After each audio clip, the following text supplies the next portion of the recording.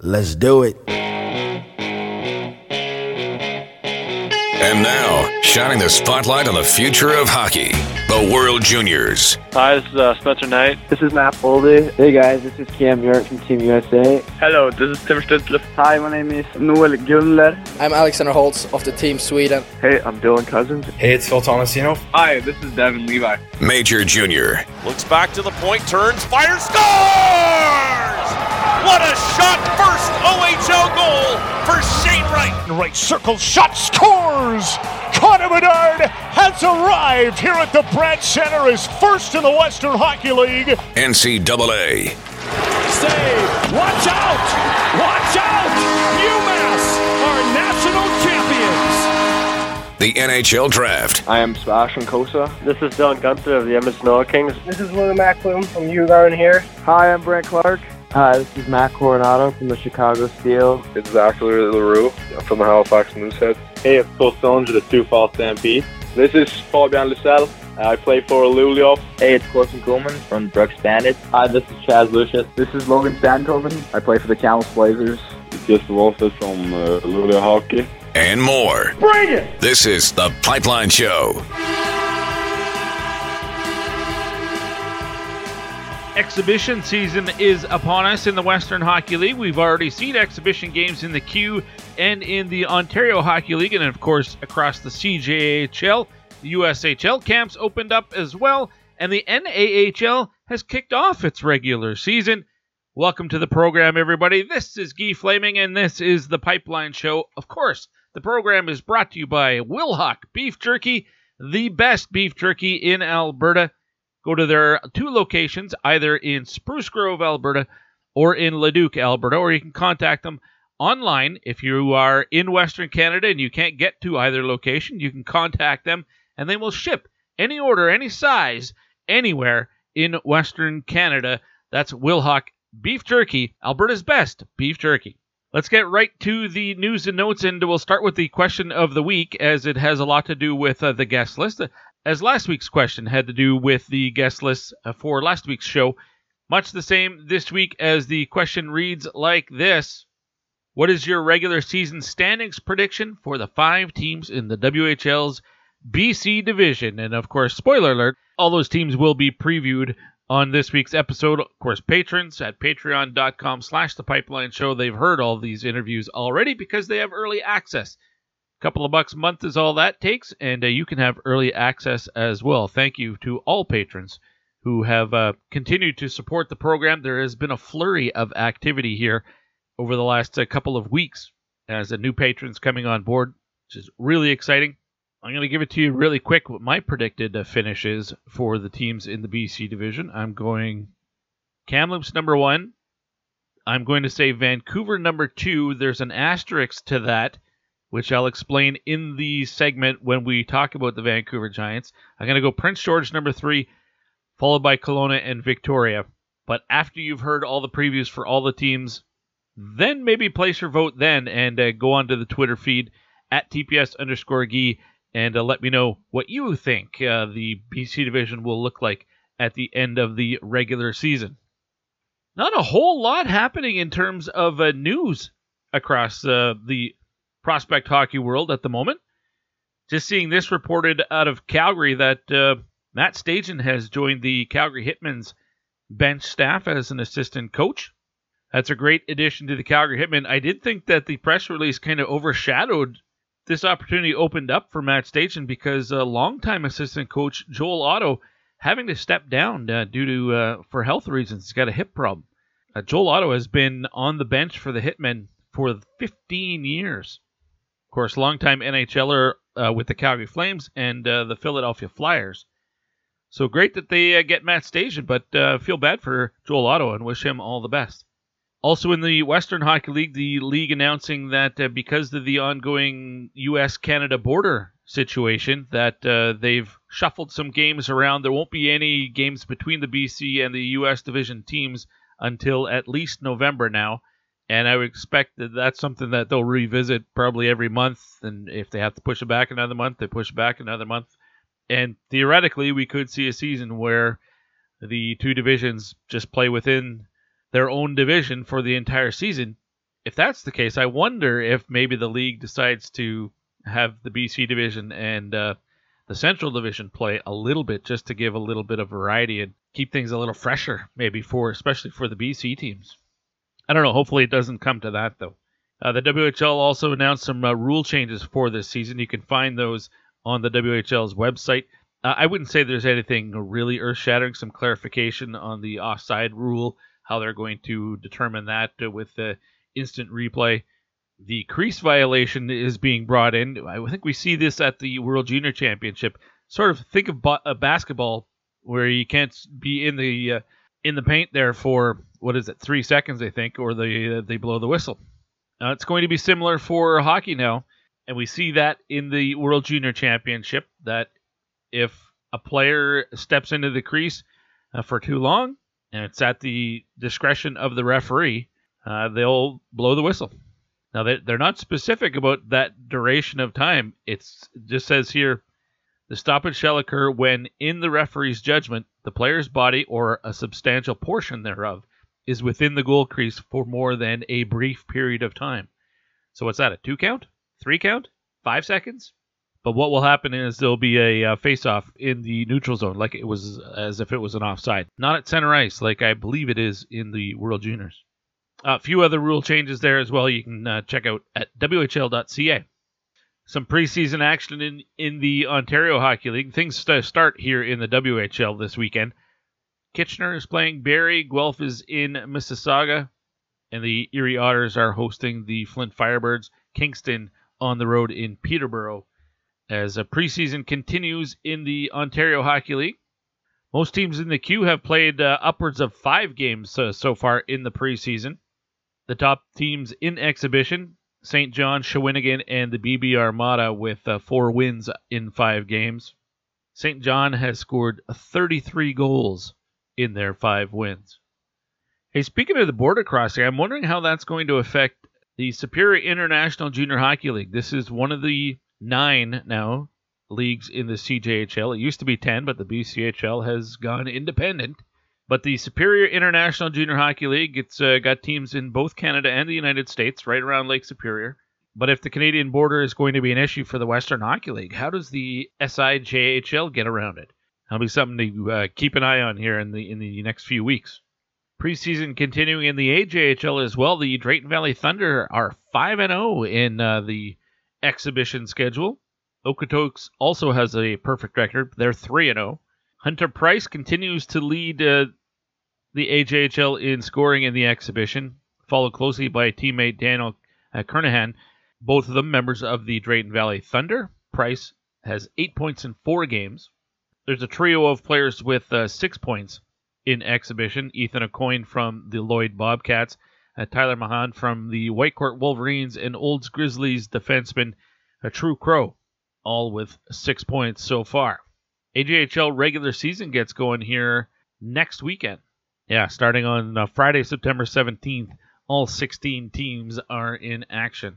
The NAL is underway in the regular season. At least 2 teams are, as they started in the middle of this week, and it was a 2-game sweep for the Northeast Generals, who swept the Danbury Junior Hat-Tricks. And the reason that one stood out to me was it is Danbury, Connecticut. If you have not watched the documentary, it's on Netflix. It's called Untold, and the episode in question here is called Crime and Penalties. It is about the Danbury Trashers back in 2004. Lasted 2 seasons in the UHL. It is quite the documentary, but the Danbury Junior Hat-Tricks hosting the first 2 games of the NAHL season, but it's a quick 2-0 start for the Northeast Generals. The Generals play out of Alteboro, Massachusetts.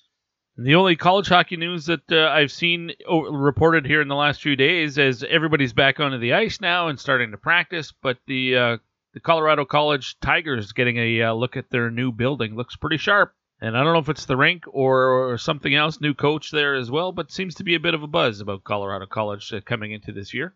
Chris Mayotte is the new head coach there.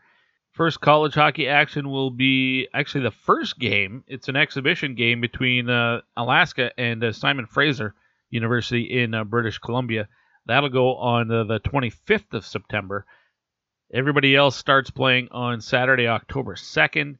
A bunch of those are some exhibition games, but also some non-conference action as the teams get right at it on October 2nd. North of the border, the U Sports season begins on Wednesday, October 6th. Most of that out east in the Maritimes. Games involving Canada West clubs in the western part of Canada begin on Friday the 15th.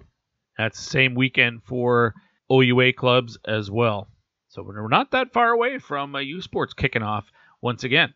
All right, let's get to the guest list. And, of course, all my guests join me courtesy the Troubled Monk Hotline.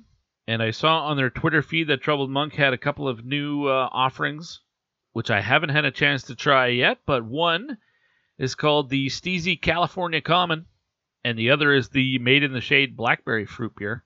I've tried some of the other Made in the Shade varieties when they're available, not the blackberry one yet. Also, nice kudos to the folks at Troubled Monk, the Open Road American Brown Ale, as well as the original Troubled Tea, the Hard Iced Tea, winning Best in Class in their categories from the Alberta Beverage Awards. So lots of stuff to try. And if you live in Alberta, especially between Calgary and St. Albert, including Edmonton, Red Deer, Sherwood Park, all the cities and towns along Highway 2, you can try some of those new beverages. Get them delivered right to your door. All you do is go to troubledmonk.com/shop, use promo code PIPELINE, and those deliveries will come right to your door at no cost, free delivery. And I know for myself personally, I am due for a new shipment, so I'll be getting my order in here pronto. All right, this week's guest list, it's a good show for sure as we get set for the upcoming campaign in the Western Hockey League with the 5 teams in the BC division. And here is the order that we will go. First up, the Kelowna Rockets, Regan Bartel, the longtime voice of the Rockets. He'll be followed by Fraser Rodgers of the Prince George Cougars, the resurgent Cougars, as this looks like it's going to be the best year they've had in quite some time. But we won't know for sure till they hit the ice, because that's why you play the games. Then we go to the Kamloops Blazers and Jon Keen, the voice of the Blazers. There'll be a lot of entertaining nights, I believe, in Kamloops this year to watch that club. Then we'll shift over to Vancouver. Dan O'Connor, the voice of the Vancouver Giants. And we'll close things out this week with Marlon Martins, the voice of the Victoria Royals out on Vancouver Island.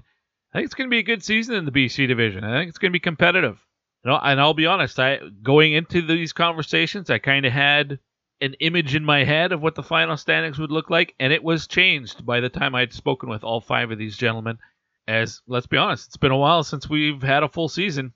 It's kind of a little bit tough to predict what teams are going to look like coming through after as long of a delay as we've had. It was almost like 600 days since we played some, normal schedule hockey. I know we just came through the abbreviated 20-game, 24-game season, but that was anything but a normal year. Let's see what it looks like this year. And we'll start with the Kelowna Rockets. Regan Bartel, he's up first here on the Pipeline Show, brought to you by Wilhauk Beef Jerky.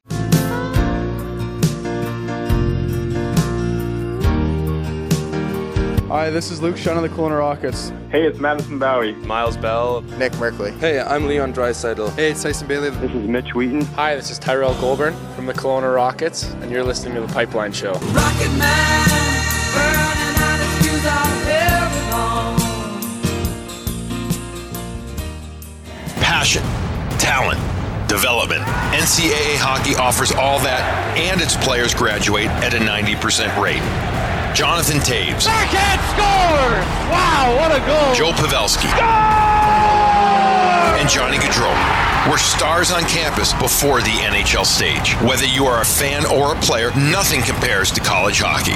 Visit collegehockeyinc.com and follow @collegehockey. Champions of the college hockey world!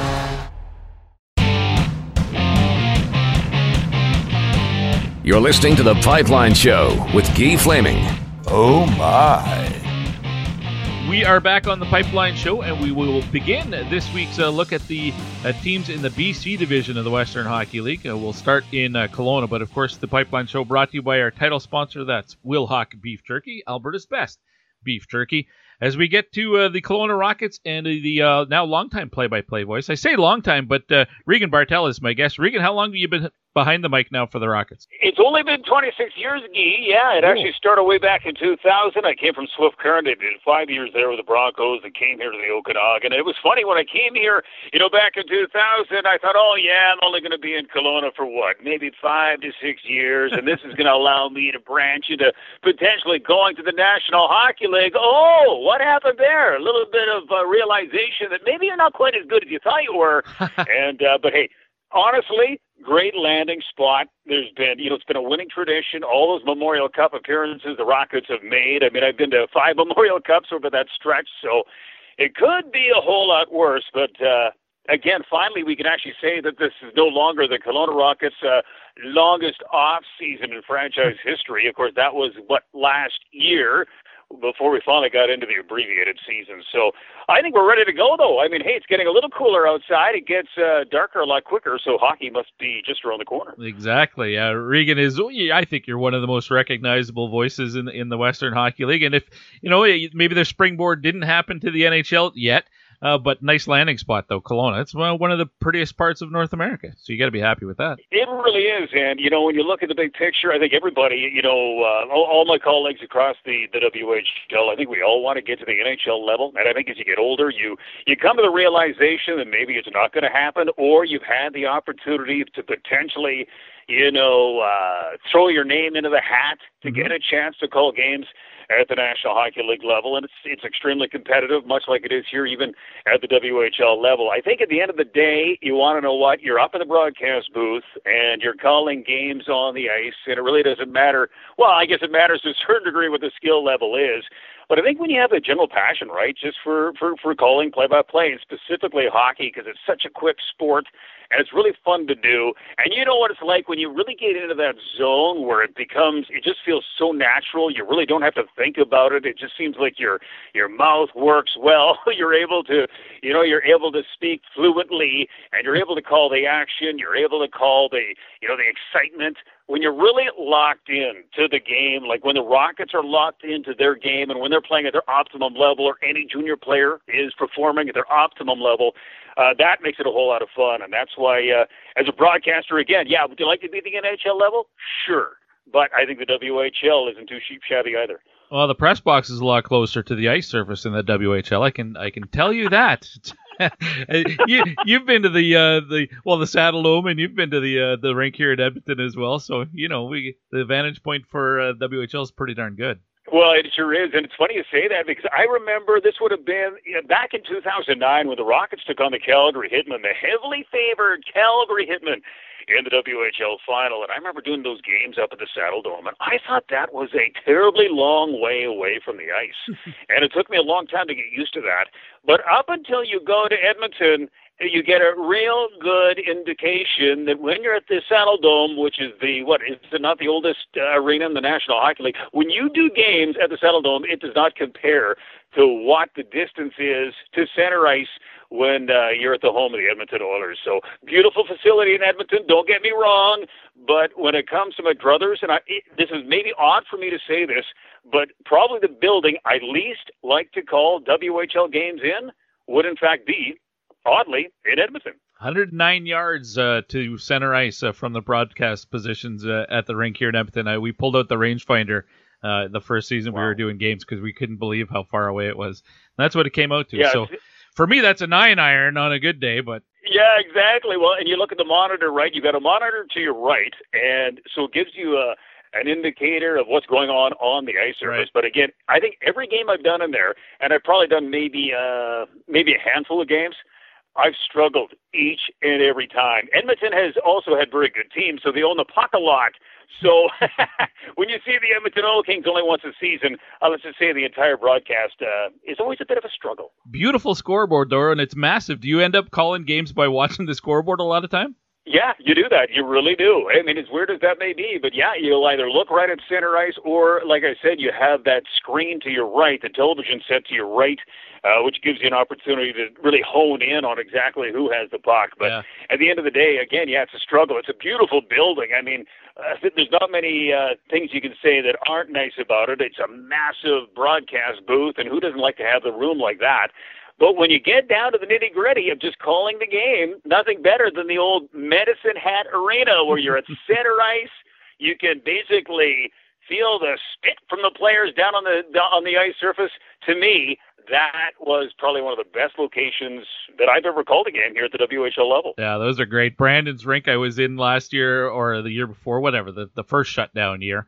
That was great to be in there. I've been in Saskatoon's rink and a good vantage point there. And you mentioned Medicine Hat. I haven't been to the new one in Medicine Hat yet, but Red Deer is always great too. I think the Art Hauser has a reputation for being one of the better ones too for broadcast positions. No, in PA. It is, yeah, because I mean your head's on a swivel, right? I mean they're going by you so quickly to your left and your right. It's like calling tennis because I mean it moves so quickly. It really gives you a better indication of exactly how quick, how fast, how skilled these players are. You can watch them in practice, but when you see them in game situations and you see them from that close up, then you get a real good indicator of how elite these athletes are. 16 to 20, and they are quick, they are fast, they are superb, and they're playing a lot of games for a short period of time. It's amazing what they're able to do. All right, let's get to the camp roster, and we'll start by looking back at the shortened season and who's not back from that roster for the Rockets, and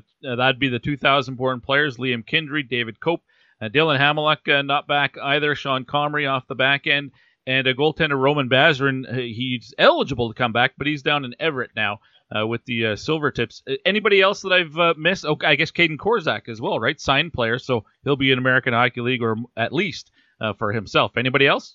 Yeah, Caden Korzak, that's a big loss, right? Yeah, second-round pick of the Vegas Golden Knights, so he'll play pro hockey. You talked about Sean Comrie and David Cope. They're both going to Grant McEwen. Roman Bazarin, as you said, he went to Everett of all places. It was interesting when the Rockets elected to essentially release him. He was given an opportunity here in Kelowna as a 16-year-old, a 17, an 18-year-old, and even, in that abbreviated season as a 19-year-old to see if he was good enough to be a 20-year-old on the Rocket roster, and they felt as a 20-year-old goaltender they didn't want to have him back, so they release him, and Everett picks him up, so we'll see if he makes the TIP roster. And then Alex Svetlikov. The Rockets made a trade.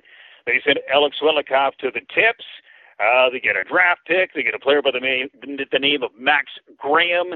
He's 6'3", 180 pounds. He's a Kelowna kid. Don't know much about him. He's a listed player, never drafted by a WHL team. Played a couple of games, though, in the abbreviated season with the Everett Silver Tips. Again, he's a big body. He's younger than Svetlikov, so we'll see what he can do when he wears Kelowna Rocket colors. So there's some losses, and I think specifically when you take a look at Dylan Hamiluk, he provided scoring, was never as dominant as we hoped he would have become. Caden Korzak was a two-time Kelowna Rocket Defenseman of the Year, so that's a massive loss. And David Cope was okay. During the abbreviated season, he put in some goals and showed some skill. Again, a very small sample size. So the Rockets lose some key guys specifically up front, and Caden Korzak, I don't know if he can replace him. All right, well, let's start in net with the goalies who will be coming to camp. I believe there are 3 who are signed. That would be Cole Schwebius, Cole Tisdale, and Nick Cristiano. Anybody else that you're aware of who is coming to camp?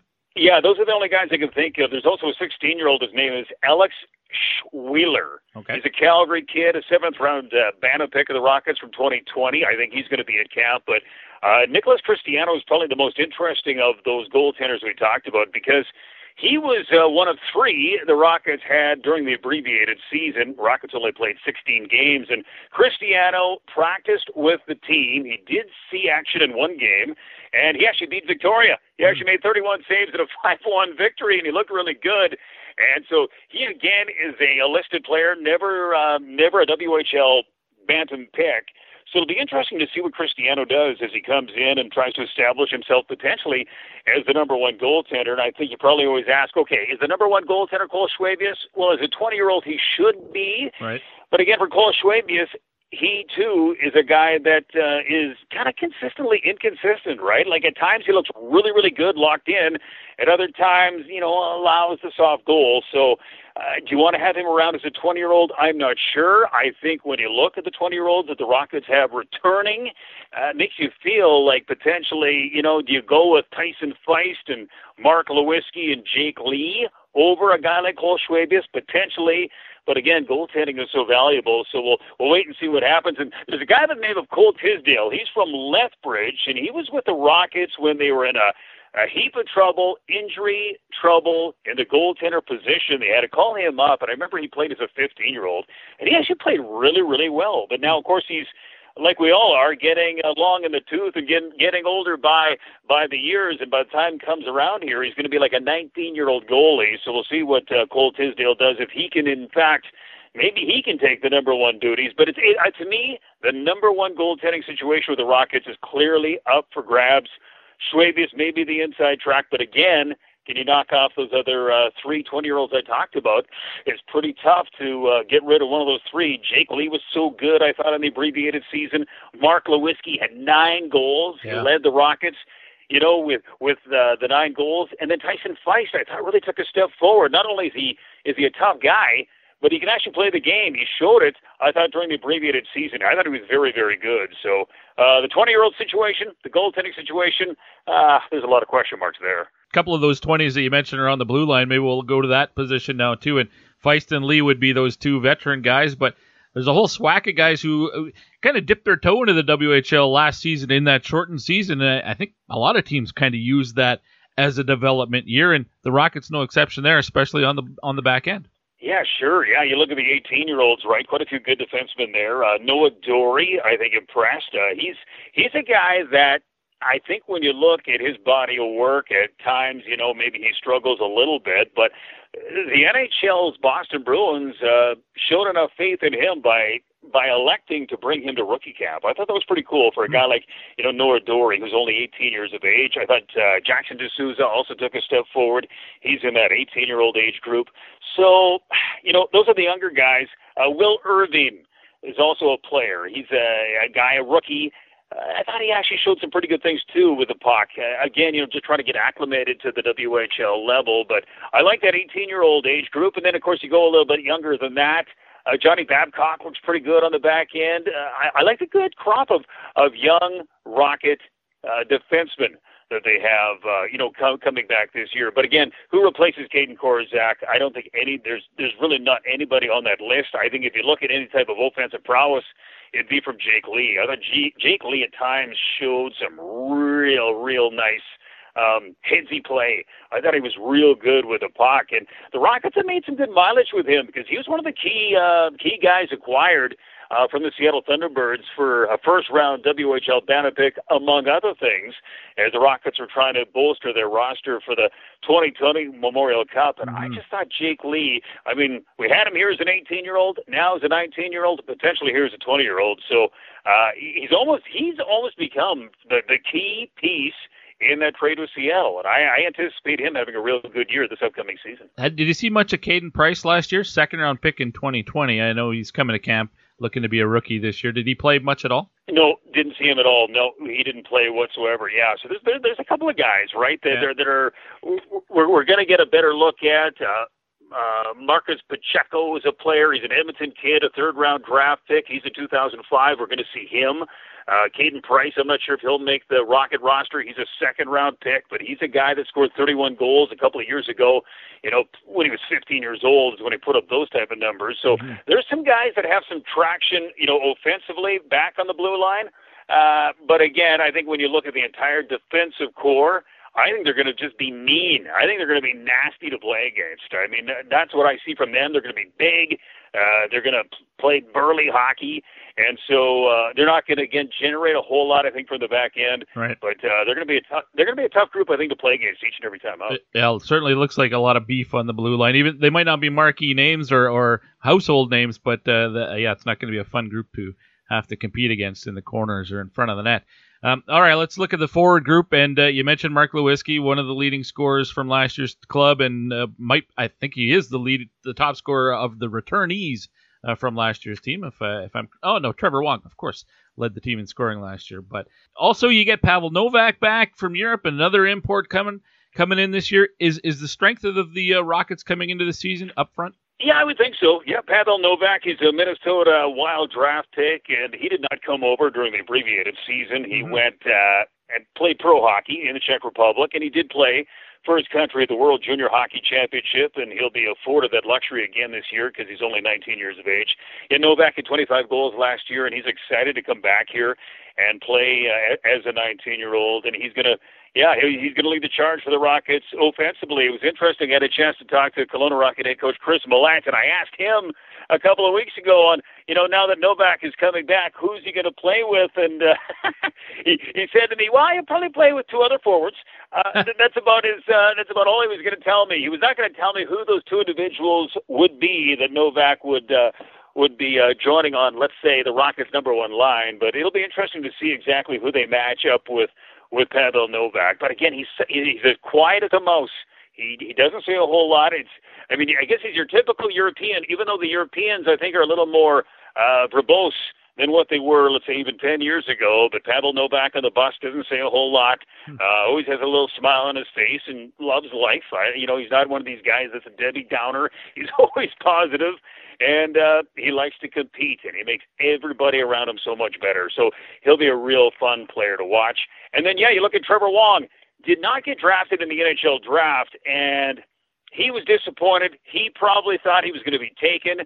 I thought there'd be that outside shot of that happening.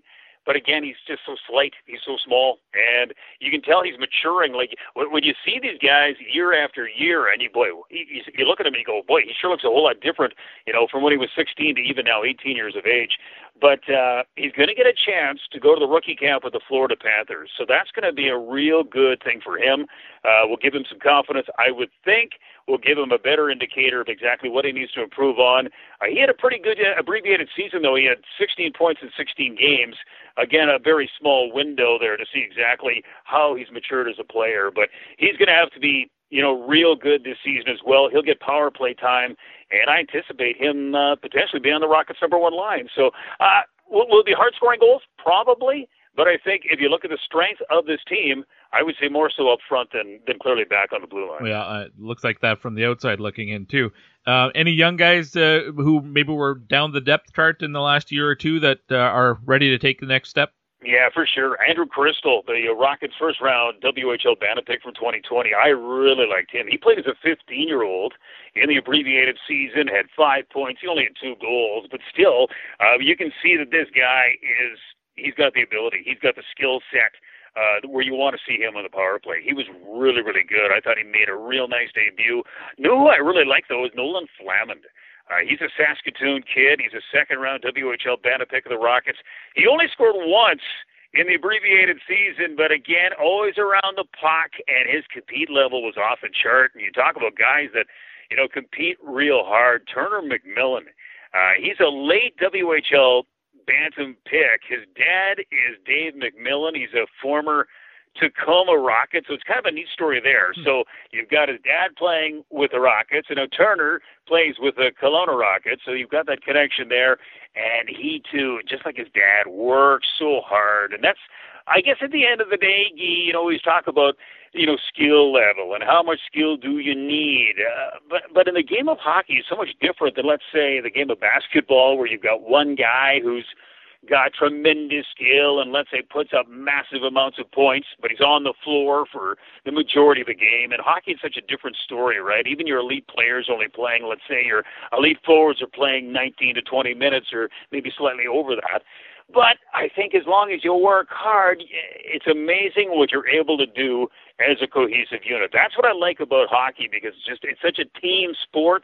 And if you have a coach that is able to implement the right system and get your group to work hard consistently, it's amazing how you can make up for maybe even a lack of skill. Regan Bartel is my guest. He's the voice of the Kelowna Rockets. Joins me courtesy of the Troubled Monk Hotline. What's the COVID situation like in your area right now? And for fans who are looking to buy tickets and come watch the Rockets play, what do they need to know before they get to the rink?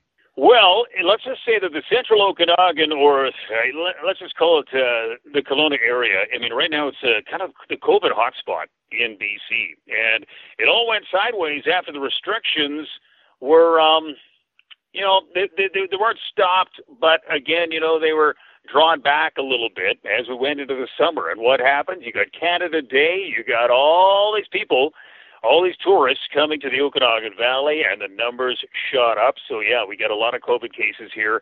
It's not a good situation right now. Interior Health, which really, it's a large area, and I don't want to get into all the minutia, but Interior Health, which is essentially Kelowna and the Kamloops Blazers, the Rockets and the Blazers are in Interior Health. And right now, we have probably some of the tightest restrictions you'll find in terms of, trying to combat COVID-19.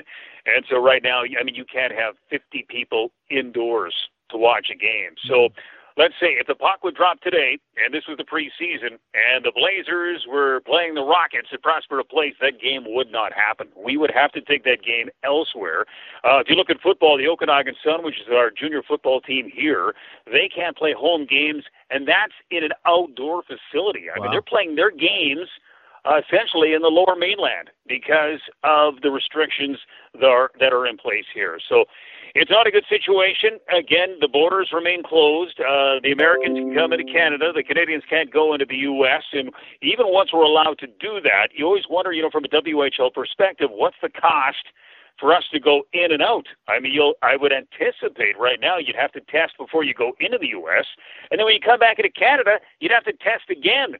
And so that is just another hurdle the WHL will have to overcome. Maybe in the next couple of weeks it'll improve significantly, but what we've seen, you see it all the time, and I'm sure it's a guarantee that all governors in the WHL look at the COVID-19 numbers when they're released, every day, and they go, oh no, the numbers continue to go higher and higher, and I don't know where it's going to go. Right now, again, if we're able to have fans in the stands, I think the Rockets, in a best-case scenario right now, if the season is to start in early October, 50% capacity. So at Prospero Place, just over 6,000 fans allowed in the building. That is a sellout. If you can get 3,000 fans in that building to watch a game, and everybody must be vaccinated, that's probably about the best situation you can have really at this point, because it's been a mess. It looks like we're going sideways. Hopefully we can work our way out of this. But I don't have the answer to how we can, but get vaccinated is probably the best start. I agree. One thing we don't have to deal with here in the Eastern Conference is the U.S.-Canada border. I imagine there must be, the schedule is out now, but there must be a schedule 2.0 just in case that border gets to be even more problematic. Potentially, you guys could play a lot of games just inside your division again this year. Yeah, exactly. It could be almost exactly what we saw during the abbreviated season, right? I mean, we wouldn't play bubble hockey, but yeah, you're going to see a lot of the BC division. I do like the schedule. If you want to call it the original schedule that came out, though, even any games, at least from a Rocket perspective, games that we play in the U.S., we're at least making 2 stops. So once we're down there, it's not one and done.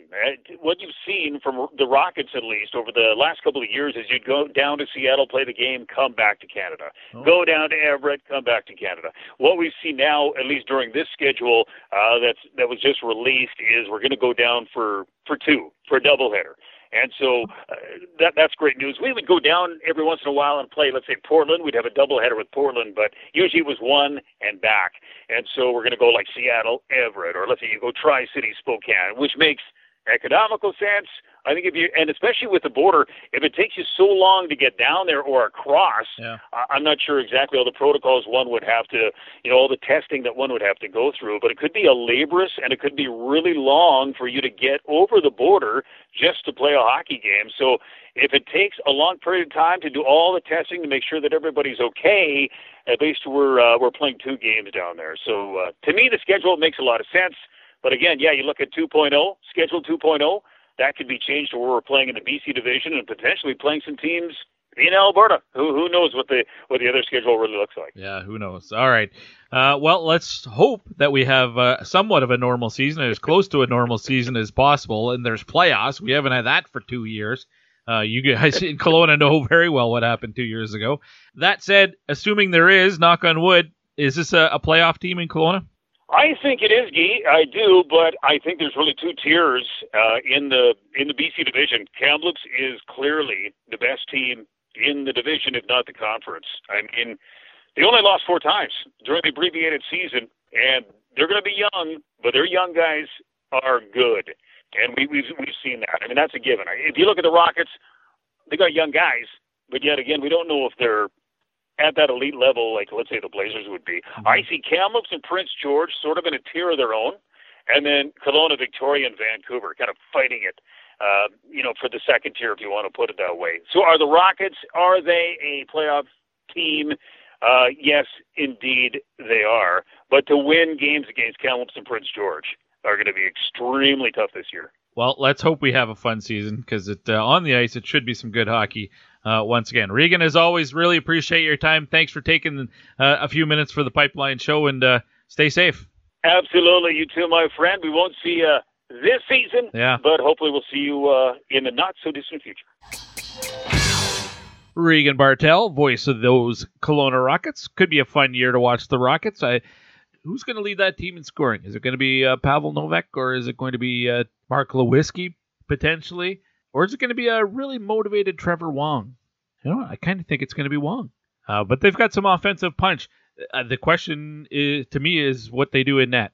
And that could be a big difference between being at the higher end of the division and being on the playoff bubble. For me, that's my opinion. Let me know what you think at TPS_Guy. Where do you think the Rockets finish up? You can vote in the weekly poll there as well. Want to see your 1 through 5 predicted finish in the standings.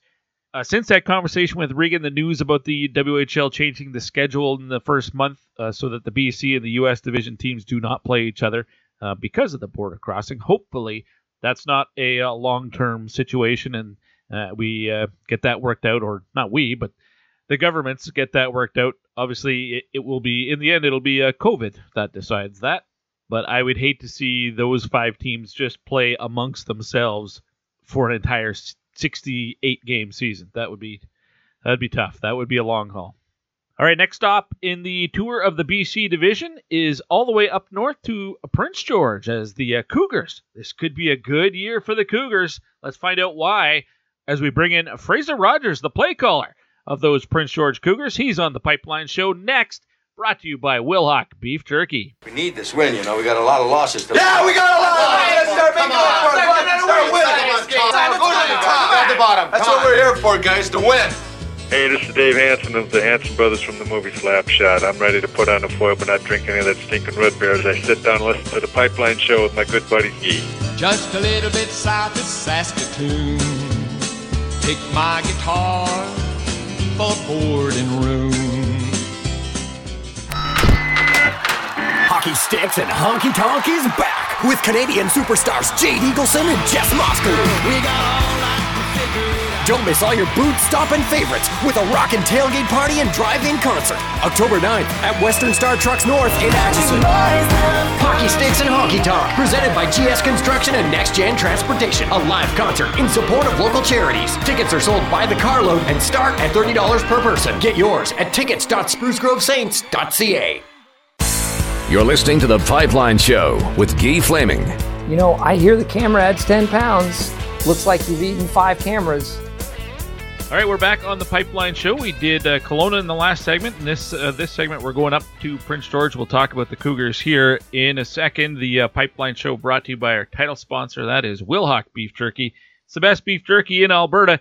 And you don't have to be in Alberta to get it. You can get in touch with either location in Spruce Grove or Leduc, and they'll ship it to you anywhere in Western Canada, including Prince George, where my next guest is located. That would be the voice of the Cougars, Fraser Rodgers. Welcome back to the program, Fraser. How are things up in PG? I'm doing well, just getting geared up for this season. It's been a long wait to have this traditional, proper 68-game season. It's been on the horizon for a while, so I'm excited, looking forward to it. It's been kind of a quiet summer, so looking forward to things ramping up. Yeah, excited to get back into the rink. Camp opens up there later on this week. As we're talking right now, it's Monday night, but by the time this hits most people on iTunes and Spotify and stuff, it'll be Friday. So camp will have just opened up there. But I imagine, is there a bit of a buzz still growing for the coming season, or is it maybe a little tempered this year because of what we've all gone through here in the last 18 months? Yeah, that's a great question. No, I think there's a lot of excitement. I think this year there's a lot of, internal expectations with this roster. We saw some good growth out of the hub season that was based in Kamloops and Kelowna, the Cougars staying in Kamloops last spring for that 22-game season. We saw a lot of young players on that roster get a lot of opportunity to be, a good learning experience and try to bring that into the next full season. And here we are, on the eve of the training camp for the Cougars, and a lot of expectations. They haven't been in the playoffs since, the spring of 2017, and that fizzled out, as we all know, in the first round against the Portland Winterhawks after winning the BC division. And then the team was very public with the direction the team was going to go from management down. They said this was going to be a proper, to the foundation rebuild, to draft properly, get this thing on track, and build a team that's not going to be a one and done. It's going to be a team that's going to have a good window for several years. And that's taken several years to get there since I arrived on the scene working for the team. But here we are, knocking on the door to be a playoff team. I think that's the minimum expectation I would say this year is get into the playoffs, get that experience for this core, and then hopefully next year is even a bigger year in that 2022-23 season. So there's a lot of expectations. There's a lot of excitement. I'm not going to put the cart before the horse and declare this team, a front runner by any means. I don't think they're quite there yet, but I think there's just internal optimism, internal excitement that this team finally is on that cusp of making that push and getting into that window that we've seen the Edmonton Oil Kings, for example, kind of be in. And in years past, the Portland Winterhawks. So I think they're looking to, copy that formula, and hopefully they're, on their horizon here for something that could springboard into a good several years ahead. All right, well, let's look ahead to this coming season by looking backwards for a second. The guys who aren't coming back to the team this year from the shortened season, that would be Elijah Kalina up front, as well as Jack Sander on the back end. Outside of that, are there any or many non-returning players from what we saw with the team in the spring? Yeah, you mentioned those two guys, aging out, Kalina and Sander, Jack Sander being the captain and a 4-year guy for the team, a great kid on and off the ice, and just a really good person to have grown with in the organization. He came into the team, when I came into the team, so a great young man, and I know he's close to announcing his post-secondary commitment, so I look forward to hearing that soon for him. But other players, there's been some roster, I would say, fine shaving or kind of trimming off some pieces for Mark Lamb, the GM and head coach. He's had a gluttony of 01 players on the roster. We know that. So a couple moves there with Ethan Brown and Brendan Boyle, 2 forwards that were released earlier this summer, and an 02 forward in Davin Griffin. And the 01 group it was a large group for this team. They've got a lot of that 01 core from the 2017, 2018 trade deadlines when they're trading pieces and then trading off pieces to get younger assets to get rid of their older assets, but then at this big core. So yes, there were some moves there this summer to kind of get that number down to a manageable number heading into training camp. Now there's still 5 01s on the roster here heading into camp this week, and that's going to be a real interesting battle with how that shakes down. As you know, and your listeners know that, in the WHL, 3 spots for the overagers. So 2 players out of that 5 won't be on the roster at minimum here for Mark Lamb. And Mark's been a very patient general manager and head coach. He preaches, patience. And one thing Mark has always said to me that really sticks out, and he says, I don't make roster decisions, the players do. He always talks about how it always plays itself out. And we'll see how it comes in training camp and into the early stages of the exhibition season. But there's already been some moves with Ethan Brown, as I mentioned. He's going to Junior A in Alberta.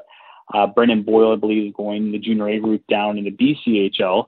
I'm not sure what Davin Griffin's plans were going back to Saskatchewan, but I know he had some Junior A options as well. All right, well, one of those 20-year-olds of the 5 that are coming to camp happens to be a net, and Taylor Gauthier has been a fixture on this team for, man, it seems like he's been around forever. He's got a battle, though. Tyler Brennan, really capable goaltender, draft eligible this year. I know the scouts will be wanting to see him play as much as possible. And then there's Ty Young coming in, who's an 8th-round pick of the Cougars as well. At least I believe he's still in the mix. What does the goaltending picture look like from your perspective? Yeah, it's a real good problem to have, I would say. You have two number ones on paper right now. It's something I think Mark Lamb is happy about. I know it's going to be a bit of a topic of conversation amongst the media in the WHL, and especially out west here in the BC division about the goaltending position going into this season for the Cougars. But for the first time in many years, it's not a negative. It's a positive when it looks at the spotlight of the goaltending. And you talk about Taylor Gauthier, start with him. He, had a phenomenal hub season, had some great numbers. He was back-to-back goaltenders of the week in the Western Hockey League at one point. And I thought it took him a few games to get back into the rhythm, but really after his fourth, fifth start in that hub, he really took off when Tyler Brennan left for the World Under-18 Hockey Championships down in the Texas, Dallas area when he went for Team Canada and reached that gold medal. So Gauthier then got the reins as the undisputed number one in the hub, and he really took off. And I thought, outside of Dylan Garand with Kamloops, you could argue Gauthier was the best goaltender in that hub. And Garand in his own right was fantastic for the Kamloops Blazers. And you talk about Tyler Brennan. He only played 6 games in the hub, but man, were those impressive. Had his first career shutout in a 1-0 shootout loss where he made 43 saves against Vancouver in a game that he single-handedly got his team an overtime point. And I thought that game was kind of the turning point in his young career, showing that he can be a legit number one in this league. And you just mentioned it's also a big year for him. It's his draft eligible year. It's exciting to see what he can do. And I look forward to really seeing him this year as a late 03 have an opportunity to be one of the top goaltending prospects, not just in the Western Hockey League, but in that North America Central scouting list. They love him. I know a lot of scouts have given him a lot of praise. There's been a lot of publications that have talked to him, like yourself. You guys talked to him about him on the horizon for a few years as well. And this is going to be interesting because you have an undisputed number one already in Taylor Gauthier, and then you have the next one, the heir apparent in Tyler Brennan, and both are fantastic players. They're fantastic kids off the ice, and it's very unique. They're dynamic. They're great friends. They have a great relationship, and sometimes you think that could be contentious when you're trying to, compete with one another for ice time in that crease battle. But I was watching them in the hub, and it's not phony. It's authentic, their relationship. Taylor Gauthier is very colorful. He's a great personality. He's outgoing. He jokes a lot. He's a different kind of goalie. And then you see Tyler Brennan. He's very calculated. He's quieter. He's more reserved, but also has this underrated dry sense of humor, but kind of different personalities, but they mesh well. And Mark Lamb will have an interesting, predicament on his hands with these two goaltenders this year. And you also mentioned Ty Young, who had a couple of games in the hub and someone that the team's really high on as well with his just pure athleticism and his size and his potential as well. So the goaltending position, I think, will be one of the biggest talking points for the Prince George Cougars going forward. I don't know where it's going to go, but no matter where it ends up, they're going to be in great hands with arguably one of the best goalies in the WHL, whoever is going to be the number one this year. Yep, definitely a strength for the Cougars heading into the season. What about the blue line? From the outside looking in, it looks like an interesting mix of some veteran presence, Majid Kadura and Aiden Reeves and Ethan Sampson. And then you got some younger guys, but highly touted younger guys, Keaton Dohaniak and Jared Brinson and Hudson Thornton, guys who dipped their toe into the league last year and probably used that shortened season to really get themselves prepared for this year. Yeah, I think you nailed it on the head. I think it's a good mix. You talk about the veteran presence. It's funny, Ethan Sampson, being an 03 birth year, now he's a veteran. And it shows you how young but yet dynamic this blue line's going to be. I think you talk about the promise of Keaton Dohaniak, who I thought had a really good hub season, really relished a shutdown role. He was actually paired quite a bit with Majid Kadura during that hub in the shutdown role, and also with Jack Sanders. So two veteran guys as a 16-year-old that was playing top pairing minutes against some of the best players, penalty killing, 6-on-5 late in games, defending the 6-on-5, and the other team had the net pulled, or the goalie pulled for the extra attacker. He was one of the defensemen out there defending that lead, and I thought he really had a solid hub season. His numbers might don't jump out even offensively, but the defensive side was really something that Mark Lamb and Jason Smith, the associate coach at the time, were raving about him. And then you talk about some, veteran presence, Majid Kadura, one of those 20-year-old spots. vying for a position 13 this years. Year. He could be a nice veteran piece in the blue line if he stays and be a good guy and a good role model for these younger players. And you talk about those younger players. There's a lot of talent on this blue line that I get really excited about. Hudson Thornton, unfortunately, only got to play 6 games with his USHL transfer mid-season, but he's a guy that works so hard in practice and he works so hard in the game. He's always exhausted when he comes off the ice. He leaves it all out there, and I love watching him play. And I think he's going to be a massive presence in this top 4 for the Cougars. You talk about Ethan Sampson, goes without saying, his summer, drafted by the Philadelphia Flyers, had a really good development camp that just wrapped up in Philadelphia just a week ago. They raved about him. I know Jason Smith, now with the Lehigh Valley Phantoms, the Flyers affiliate in the AHL, he was there at their development camp, and he was telling Mark Lamb that Ethan Sampson was one of the standout players in that camp. And I think he'll just take another step in his progression. And you talk about some younger guys too. Jaron Brinson, as a 16-year-old, had that experience in the hub. I think he'll have a massive step forward as a guy can be a two-way offensive threat, much like Dalheniuk and Hudson Thornton you talked about. There's another guy or two that's coming to camp. We'll see that some younger guys, that 05 group that can push for a spot as well. One name that comes to mind for me was recently drafted, Bauer Dumansky, out of Saskatchewan, played with the Contacts under 18 team last year before the COVID season shut down the minor hockey across Western Canada. But he's coming off an injury as well, but someone that the team's really high on and could be a guy that could turn heads at camp as well. So I think the blue line is one of the most exciting positions for this team when it just comes to some pure talent they've assembled here in this nice core of both 3 and 04 players. And I think it could be a real strength for this team going forward, especially helping with the offense. I think they're going to see a lot of offense from the blue line this year. Fraser Rodgers, voice of the Cougars, my guest here on the Pipeline Show. For whatever reason, starting some sort of maybe I'm just a giant nerd or something, but before the import draft comes around, I'm always looking at the leagues over in Europe, using HockeyDB or Elite Prospects and trying to think, all right, well, here's a 17-year-old that's putting up a lot of points. These seems kind of interesting. I wonder if someone will take him. And then someone takes Likit Reichel, put up massive numbers in Switzerland last year, 75 points in 43 games. And tell me, I believe he is signed and coming to camp, isn't he, for PG? Yeah, he is. And he's someone I think the team's really interested in seeing, in the flesh. Mark Lamb, the import draft, as you've been around for so long, can be, a bit of a crapshoot with players and getting information from agents and in teams and your contacts. Mark has a really interesting network of agents that he really leans on that have really good European connections, and a lot of these agents that have European clients, and there was connection there with Likit. And he was someone that was eligible for the draft and was on some draft lists throughout last season. As you mentioned, the 75 points in the Swiss Junior League. And it is a bit of a crapshoot when you look at numbers, because some leagues translate better than others when they come over to the WHL. So you don't really know until they're here. But one thing that I know Mark and the staff were being told over and over again is this kid can score. This kid's got great vision. He's a good playmaker. He also can score a lot. He wants to win. He's ultra competitive, and he's a player that they said would never hurt you if you draft him. He's going to be someone that's going to be a solid player that can play anywhere in your top 9. So I think what we're looking at and what Mark Lamb was looking at with this player is not just a top 9, but a legit top 6. And I think he's someone that they've penciled in to a really good presence on the wing, either on the first or second line with a younger forward like a Zemer, going forward, or a Riley Height to play with. And he's someone I'm intrigued to see what he brings when he gets here later this week. He gets into training camps, got some decent size with him, and a good international track record as well for Switzerland. So he's played international hockey, has that pedigree.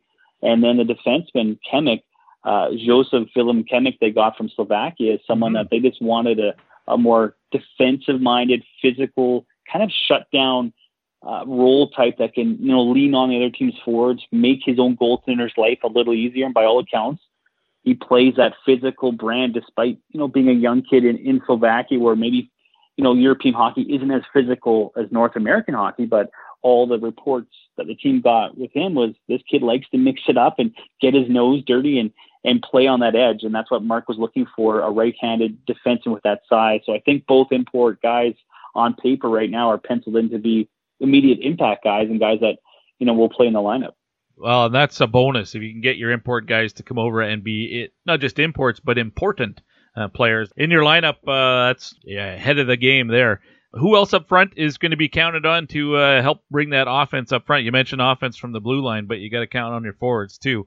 Who are those guys? Yeah, I think the first time in several years there's legit offensive threat with this team. It's the biggest storyline with the Cougars in the last several seasons has been their lack of scoring. Working hard, disciplined, well-structured, but just couldn't score. And you look at the standings, and the stats don't lie. The last several years, near the bottom 3 teams in goals for per game. So that was something that needed to be addressed. And it has been internally, and we talk about some players. Well, Cohen Zemer, he's the reigning BC Division Rookie of the Year from that hub season.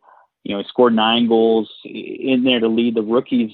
But what for him, I thought was really impressive, was just not just the scoring, but every shift Zemer was on the ice as a 16-year-old, he was a threat.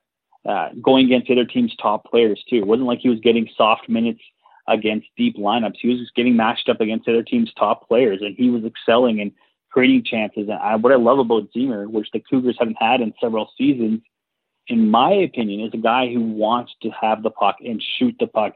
We missed that with Josh Mazur being graduated, and that's something that's definitely been filled by Cohen Zemer. I think as a rookie this year, or as his first full season, I should say, could be a really impact guy in the top 6 who can play center, who can play wing, has great hands, and he's a thick farm kid. He has that thick farm strength when you look at him. He's just a kid that it's hard to get off the puck. He goes to the dirty areas, and he's someone I think will be leaned on heavily. And you talked about Riley Height before, and a very dynamic talent, really good creative playmaker, a two-way type of guy who can either shoot or like to pass. And I think the Cougars going forward in his 16-year-old season want him to shoot more, because when he did, man, he had a great shot. His first goal in the Western Hockey League was a highlight reel goal against the Victoria Royals in the hub. Just picked the corner short side off the rush as a 15-year-old.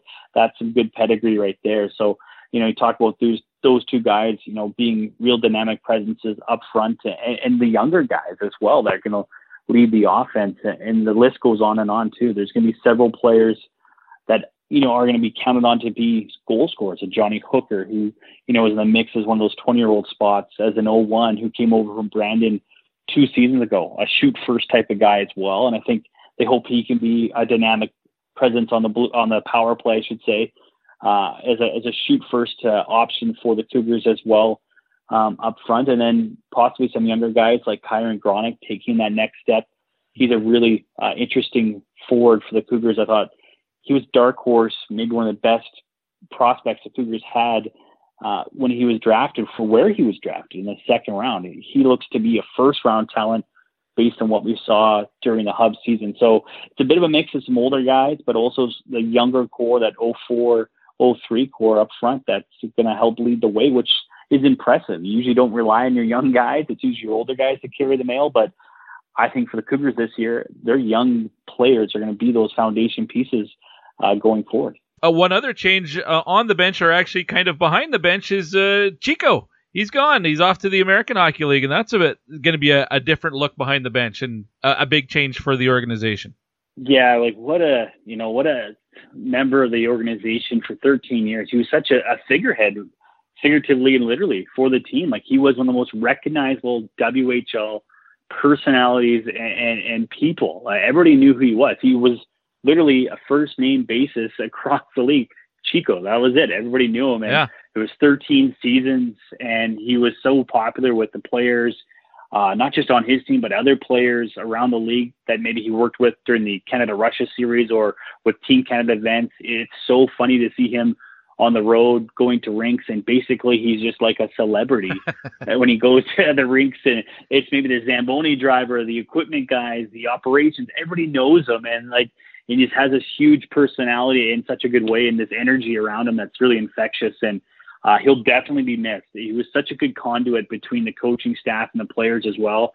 As you know, equipment guys are not just equipment guys. They're sometimes counselors. There's sometimes, people to listen to for, there's teenage boys you're dealing with for 9 months, and they have, their own life outside of hockey. And I think he's a guy that really, and he talked about it when he left here, the one thing he really prided himself on in Prince George, in his own words, was he wanted to create a safe environment for these young men and have an environment of acceptance and comfortability and just being themselves and being somewhere that they're not uncomfortable being. And he really prided on creating a really good atmosphere and culture in the dressing room. And that's, I think, his legacy in Prince George is just that standard he would set. And, he was like a big brother or a dad to some of these guys. You have to put him in line sometimes. He also was that shoulder, to cry on or lean on when times are tough for these teenagers as well. So he was a great personality and a great co-worker. And the Abbotsford Canucks are getting an absolute gem of a person. And he's more than deserving to finally move on to the pro ranks. And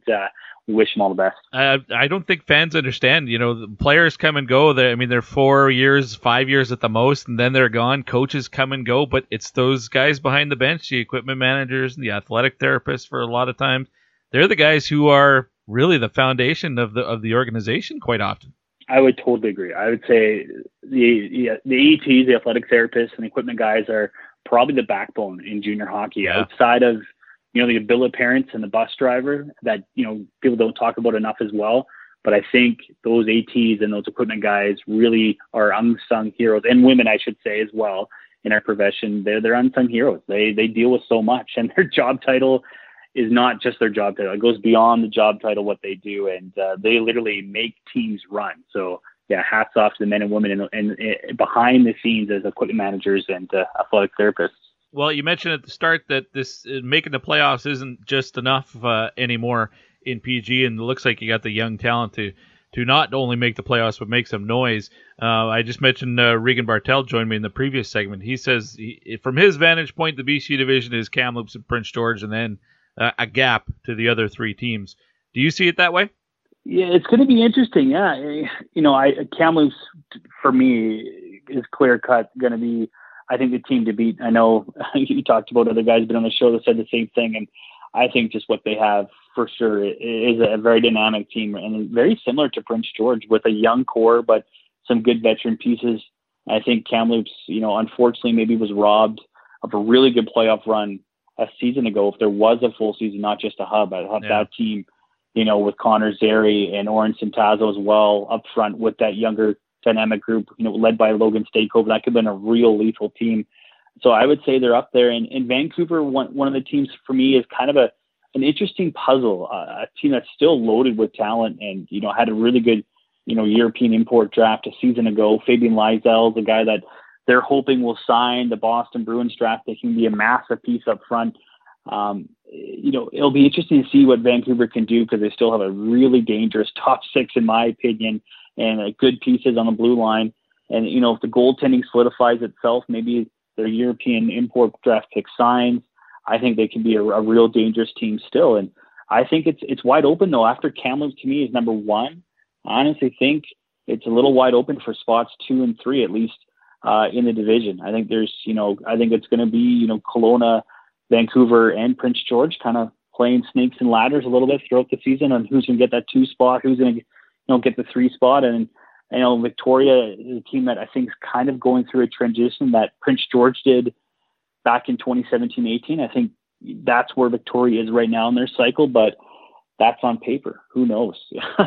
They could be a team that surprises you, but I would say my safe bet would be Kamloops to be a team gunning for that division title this year for sure. For the fans who want to buy tickets and come watch the Cougars in person, what should they expect this year? What sort of protocols are in place at this point? And I know right now everything's kind of got an asterisk on it, but what's the situation currently? Yeah, that's a great point. It's fluid. It's a moving target, moving regulations, as you mentioned. Everything has an asterisk on it, but I think you're going to see pretty much close to, I hate to use the word normal. It's been so overused during the pandemic over the last 18 to 20 months, but going back to a normal scenario outside of, the mask mandate that's in the province of British Columbia, province-wide. So there will be a mask mandate, at Cougar games, and the vaccine passport, as you know, in BC kicks in on September the 13th, a week from tonight. But outside that, it can be, not something too drastic when it comes to COVID protocols. We'll be sanitizing stations for, hand washing and encouraging of social distancing. And capacity will be one thing I guess you'll notice throughout BC is the 50% rule. So you 50% of your capacity, which would be 2,900 seats in Prince George would be the tickets being capped at to start at least in October. So outside of that, I don't think you can see anything too drastic. I think you can be close to, pre-pandemic in the sense of just the atmosphere and what you see in the seats. But obviously the mask will be prevalent in BC for the time being. But outside of that, I think, fans will just be eager to get back in and reconnect with one another and see some hockey and have a good time. And it's been so long. And I think, we all took certain things for granted. Maybe sports entertainment was something that a lot of people took for granted before. And I hope now people come back and really embrace seeing hockey in person again. Well, it should be a fun team to watch this year as well up in Prince George. And that's been a few years, really, since you can say that it's been, a team that's about to make some noise. And that's good, I think, for everybody. Perfect timing. Fraser, I really appreciate your time. Let's knock on wood and hope we have close to a normal season this year, because it should be a fun one. It should be, and I can't wait to get back in the rink and see everyone again, and hopefully see the fans here as well. It's going to be great to see everybody come October. Thanks for having me. That was broadcaster Fraser Rodgers, calls the games for the Prince George Cougars. And for me, I didn't know what to expect for this team coming into this year, because a lot of their top talent is very young. It's very good, but it is very young. That backbone, though, with the double goaltending, both Taylor Gauthier, the veteran, and Tyler Brennan, the draft-eligible player, highly regarded at the junior hockey level. Brennan might be the top goaltender in North America. I wonder if both will be there the entire season, or if that's something that Prince George can do to better themselves elsewhere. Ethan Sampson on the back end, drafted by the Philadelphia Flyers. So those of you who know I'm a Flyers guy, that one caught my attention because I didn't know anything about Sampson. Again, last year not being able to see all of these teams in person, so he was completely off my radar. Ended up being a 6th-round pick of the Flyers. And then that young offensive punch that they have up front, Cohen Zemer, Riley Height, Kyron Gronick, Craig Armstrong isn't old. I'm going to put my Captain Obvious hat on, but if this team gets off to a good start and those young players get confidence, this could be a team that really turns the corner this year. And it's been a while since I think we can say that about the Prince George Cougars. I hope it happens. All right, all aboard. Next stop on the BC division is the next closest stop for Prince George Cougars fans. If they want to catch a road game, it's still a long ways away, but Kamloops, the home of the Blazers. And that means Jon Keen is next up here on the Pipeline Show, brought to you by Wilhauk Beef Jerky, the best beef jerky in Alberta. Jon Keen up next.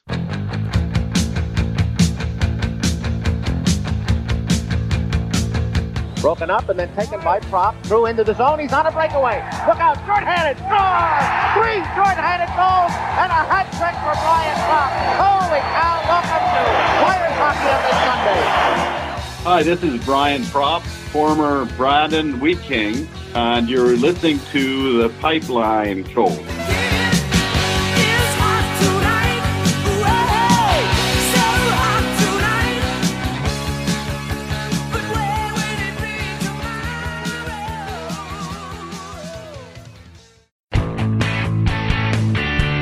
You're listening to The Pipeline Show with Guy Flaming. Fine ham abounds, Mom. Let's continue on getting to know some of the WHL rosters as the camps get going here this week. The Pipeline Show is brought to you by Wilhauk Beef Jerky, the best beef jerky in Alberta. Our next stop on the tour through the BC division is Kamloops, and that means the voice of the Blazers is on the Pipeline Show again. That's Jon Keen. Keener, welcome back to the program. How are things in Kamloops? Hey, great, Guy. Yeah, we had you on our radio show here a few weeks ago, and we said that we would look to return the favor. So Here we are in the month of September, and we're ready to roll. And camp's opening up in the BC division. I've talked to Prince George and Kelowna already. Interesting that things are starting a week later in BC than it is in, I think, for everybody else in the league. Any reason for that, do you think? I don't think so. I just think there's more of an appetite. It really is a long, drawn-out process. This is my 19th or 20th WHL training camp, and it seems like you're in a hurry to hurry up and wait, right? You get the camp camp gets over, and then you have to wait a while for preseason games, and preseason seems to take forever, and then you drop the puck usually third week in September, and you go. So I just think there was maybe an overwhelming thought, okay, let's not bring everybody in so early. Let's just kind of, take focus here of what's important. And I think that's probably why a lot of teams have moved back camp a little bit. All right, makes sense. All right, the guys who aren't back from last year's roster before we get into this year's team, a quick mention for Brody Stewart, Norin Santazo up front, Sean Strange on the back end, as well as Montana Onyebuchi. All of those guys aging out, and then, of course, Connor Zary, who is signed, sealed, and delivered for the Calgary Flames. He won't be back either. Is there anybody else who was involved in the shortened, abbreviated season this past spring who's not coming back this year for Kamloops? Yeah, I'm hearing word that forward Peyton McKenzie won't be returning, and he was the guy that the Blazers brought in for a 7th-round pick in Moose Jaw last year. Smaller forward who there was some, some family familiarity with Blazer GM Matt Bardsley at the time with the McKenzies. He had Skylar McKenzie in Portland. They're bringing Peyton. It would have been his 19-year-old season. Not sure what he's up to. I'm just told he won't be in camp. He played 13 games in the shortened season last year, picking up 4 assists. So he was a guy that probably would have been a depth player this season, a bottom 6 role, and maybe that spurred his decision. Okay. Any change with the import players? Well, right now, Victor Pershawn is set to come in, the Vancouver Canucks 7th-round pick from a couple of drafts ago. He's the rare 20-year-old Euro 2 spotter that'll come in, but the Blazers have high hopes for Victor Pershawn. We're already dubbing him the Swedish Missile. He has some unbelievable goals on YouTube that he's been able to generate from the blue line. So he could be a really exciting player. Again, haven't seen him, so you don't know quite what you have until they're here. The other player they were hoping to have come in is Roman Makarov, a Russian they took. Now, all the word going in was that the Russians might be difficult to get over this year because of what Health Canada has with their vaccine mandates, only recognizing certain vaccines, which usually aren't offered in Russia. So last I heard, they were still waiting on Roman Makarov, but I think some of that hope was starting to wane as we were getting into training camp.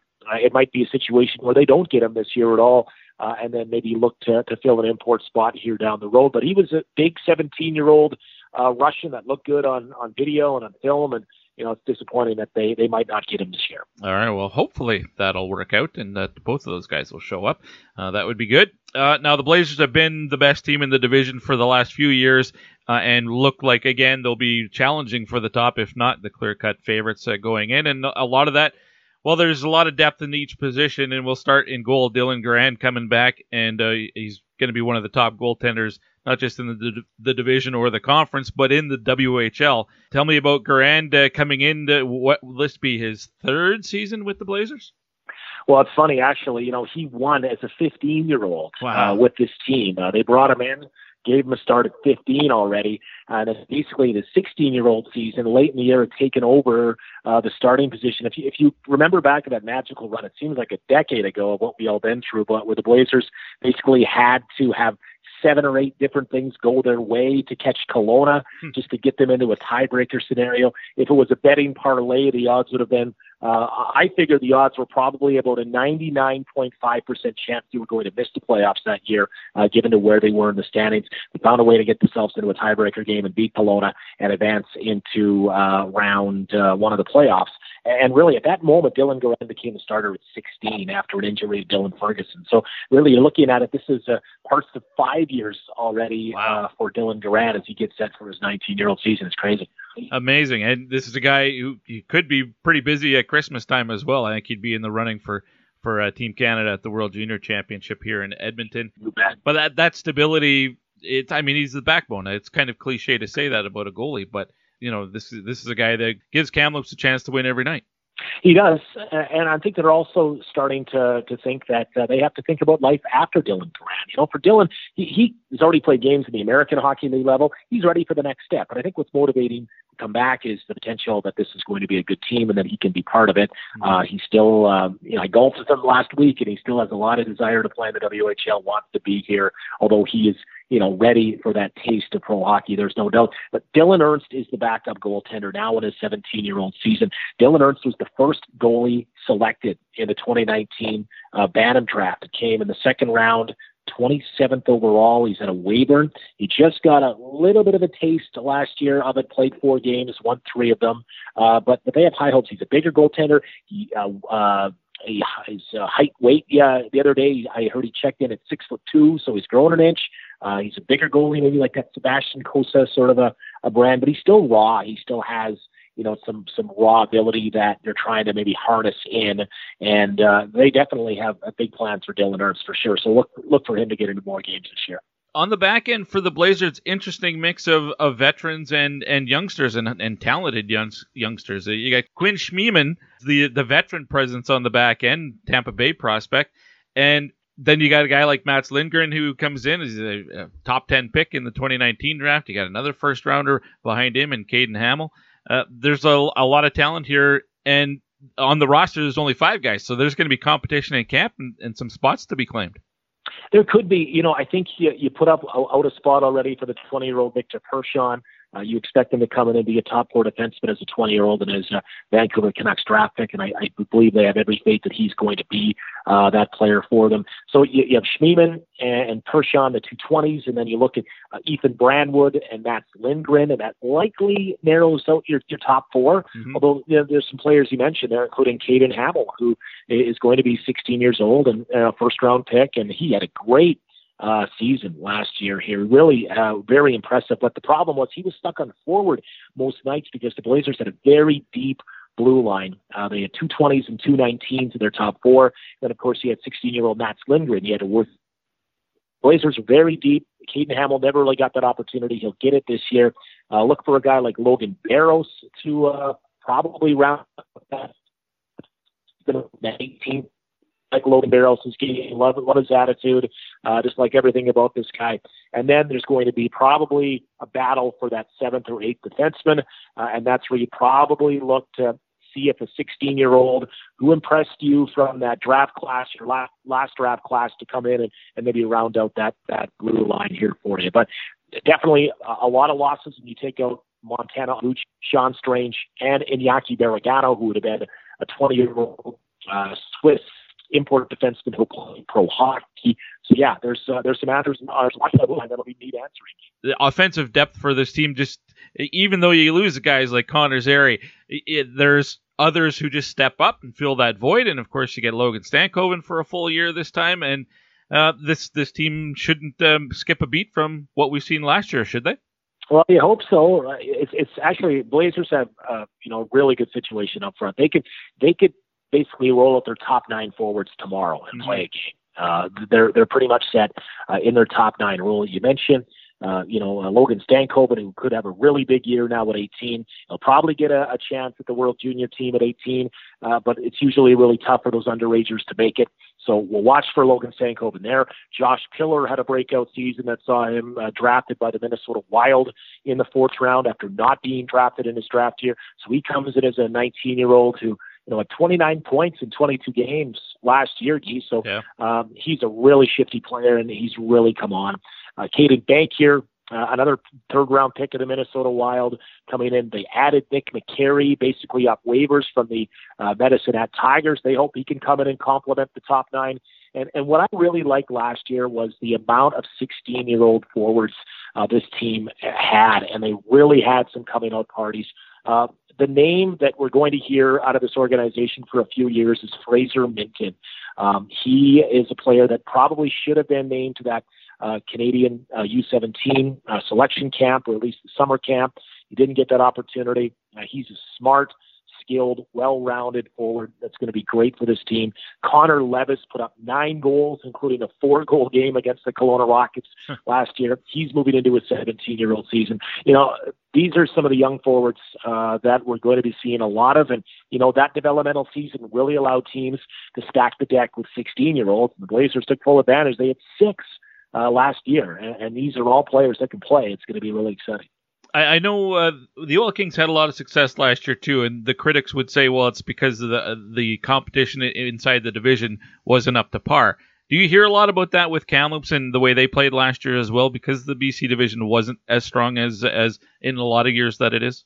Yeah, yes and no. I mean, I think you always, you take your success with a grain of salt. They were 18-4, but the Vancouver Giants came in and were the oldest team and really looked to stack the deck with 19-year-olds and, strong goaltending, and they were a really good team. Kelowna was right there as well, Caden Korzak on the back end and, some talent up front, but they were hit with COVID and lost, basically 2 weeks of their schedule. Prince George is a young and up-and-coming hockey team, and you're probably hearing a lot about them, when you go around the BC division. But they're still, for me, I want to see them transition to an attacking team. When they played the Blazers, they were very much sort of, a counter-punch team, right? If you want to be an elite team, you've got to be an attacking team. So I want to see if they can make that next step in their development because they have some really good young players. They have strong goaltending, and they were good last year. They may have had some hiccups at times scoring goals, but they'll be really good. The only maybe surprise was Victoria. I think a lot of people expected them to be better, but their bubbled roster was missing some key players from the year before. They ran into injury problems, but it was still nice to go 18-4. I think the organization would say, but you take it a bit of grain of salt because you're not playing the Everetts or the Portlands of the world, and you're not really getting a full test maybe to where you're at. This year, hopefully, knock on wood, we've got playoffs. I don't think anybody would expect that Kamloops is anywhere except in the playoffs and probably at the top of the BC division. But after missing out the last 2 years, this has got to be a pretty motivated group to go on a long run and could very well be the Western Conference rep. Yeah, well, I mean, we'll see. I mean, there's a lot of unanswered questions. I think if you ask the Blazers that they feel they have some, they have a feeling of where are we at right now. So let's see where we're at. Let's play 20, 30 games and see where we're at, see what kind of a team we are. What do we need? What would some of the holes be? And if they feel they're in a position, they want to be in a position to, make those moves. But, the one thing that's looming here, Guy, is 2023. So you have to be really careful about how you approach this season. 2023, the Memorial Cup comes back to the WHL. I know the Blazers would have interest. Kelowna likely would have interest after it was taken away due to COVID.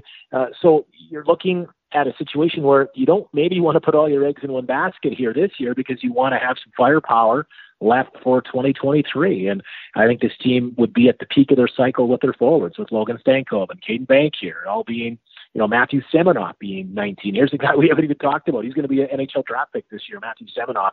Look for him. So, yes, this team has the ability to be good this year, but it might be somewhat weighted with 2023 in mind. Interesting. Just for the benefit of the fans and the other guys that I've talked to in Regan and Fraser, they both said, kind of different situations in both their towns.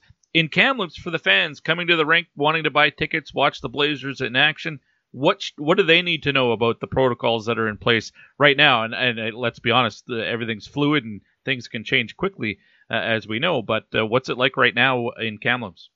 Well, Interior Health is where the Blazers and the Kelowna Rockets reside in the province. And right now, Interior Health is the only jurisdiction that I know of in North America, Guy, that is unable to host fans indoors right now.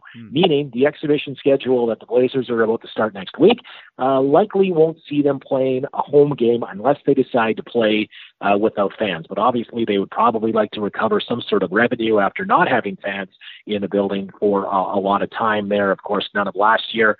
So there is a feeling that the preseason schedule might get switched around. There might be some games moved out of the city where you can host games like Prince George, like Vancouver or the Lower Mainland, for example. So watch for that. Right now, we're hearing that fans might not be even allowed for the October 9th home opener, Guy. So that's a bit of a concern for sure, because you're in a situation where you need fans in your building. You have home openers. And with BC's vaccine passport, which was unveiled recently here, that looks like to take full effect October 24th. And the WHL needs to likely clarify the situation with Interior Health. It's just a really big sticking point right now, Guy. Again, only Kamloops and Kelowna affected across the WHL, and we'll see how this plays out. But right now, it's not looking too positive to host that home opener. I hope things change. Unfortunate. Wow. And one thing you're going to have to deal with this year that we don't here in the East is the border with the States. That's got to be a concern moving forward too, no? Yeah, big time it is. I think there's a contingency plan in place if you have to get across the border. You can't even do that right now by bus. So that's a problem. And also there's probably some concern over the cost of those PCR tests to go across the border as well. This is a big concern. So right now, what I would imagine is that U.S. teams can come up to BC and play the BC division. But right now, unless things change and they open the border and they give some sort of an exemption, there'll be no BC division travel to the U.S. division until that is sorted out. When will that be sorted out? I'm not sure. I do know the Blazers play mid-October, a 2-game set in Tri-City and Spokane. Let's just say I'm not rushing to find my passport at this point. Well, let's hope that changes, man, because this is going to be a fun team to watch this year in Kamloops, and I hope that we have somewhat close to as normal of a season as we can get, because it's been a long time. John, I really appreciate your time, and look forward to chatting with you again. I know we won't cross paths this year, but looking forward to next season already.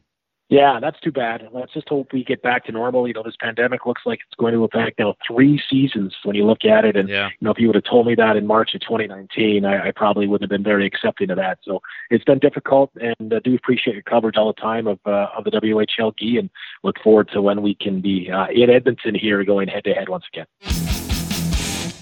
Jon Keen is the longtime broadcast voice of the Kamloops Blazers. He's also the host of WHL This Week, which is an invaluable resource. It's great for fans. It's really, really handy for the broadcasters in the WHL.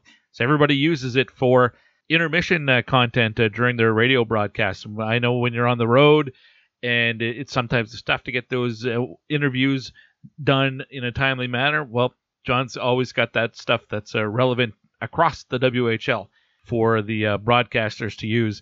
And I know guys like Andrew Peart, Corey Graham before that, with the Oil Kings, they would use it all the time. And I'm sure most teams in the league, if not all teams in the league, do the same.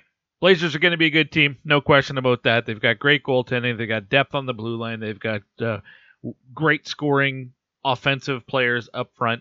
The question of the week is give me your 1 through 5 in the BC division. And I would be really surprised if Kamloops is not the best team in the division.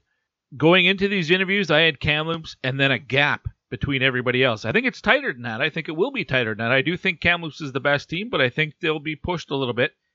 I'm guessing they'll be without Dylan Grand at Christmas time over the World Junior Championship. And so that means most of December, so about a month. I agree with John. I don't think Logan Stankoven makes that team this year.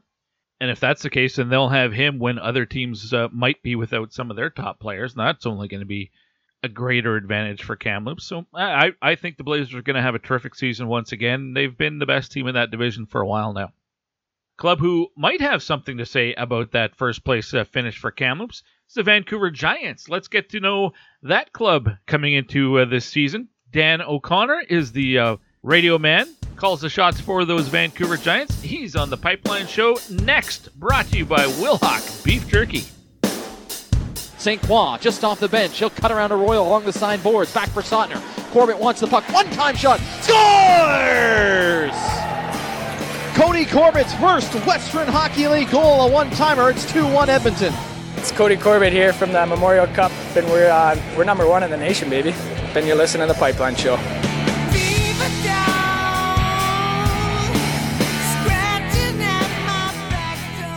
There's a lot of people with disabilities that can't just go out and find a job. So we set out to create a business to fill those needs, one stick at a time. The Store Next Door Gift Shop is a Yarmouth-based manufacturer and retail outlet store. So we make great ideas that any of our employees come up with, and we reuse and recycle as much as possible. Our most popular item is probably our hockey furniture. We take broken hockey sticks and turn them into different products. We go through a lot of hockey sticks, a whole lot. Considering that it's only been a year and we're shipping internationally, I think that that's been a huge success. Most people's reactions are, wow, you do this here? We don't accept can't here. Everyone here learns in different ways, but we want to give everybody every opportunity to find exactly what works for them. There's nothing better than when a customer buys something and then one of our employees say, I made that. They have meaningful lives and build things they can be proud of and get a paycheck for it. I'm Amy Acker, and we change lives one job at a time.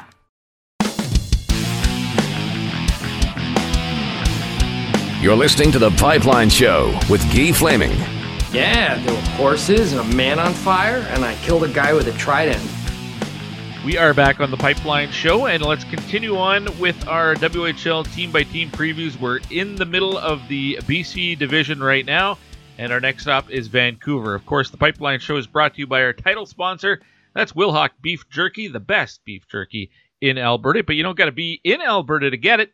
You have to contact either their location in Leduc or Spruce Grove, and anywhere in Western Canada, they will ship it to you. That's Wilhauk Beef Jerky.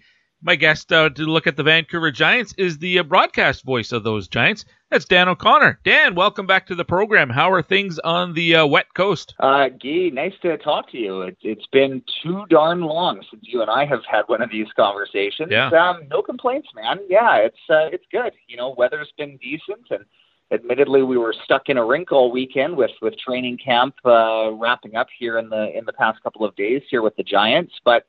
You know, it's just nice to be back in a rink again, frankly. I mean, of course, we had the hub season in Kamloops and Kelowna, and what an unforgettable experience that was. But just to be local again and to have fans being able to come and watch this team scrimmage and to talk to people at the rink again, it's not quite completely normal yet. We've still got a ways to go to get there, but certainly trending towards a more normal way of life, and that is a wonderful thing. Yeah, well, and considering all the heat that BC has had, Alberta was really hot, but it was a lot hotter even in BC. I imagine just the relief from that now as we get into fall and get back into a rink, that's got to be a good thing too. How are things right now in the last maybe month or so in BC with all the fires and the heat?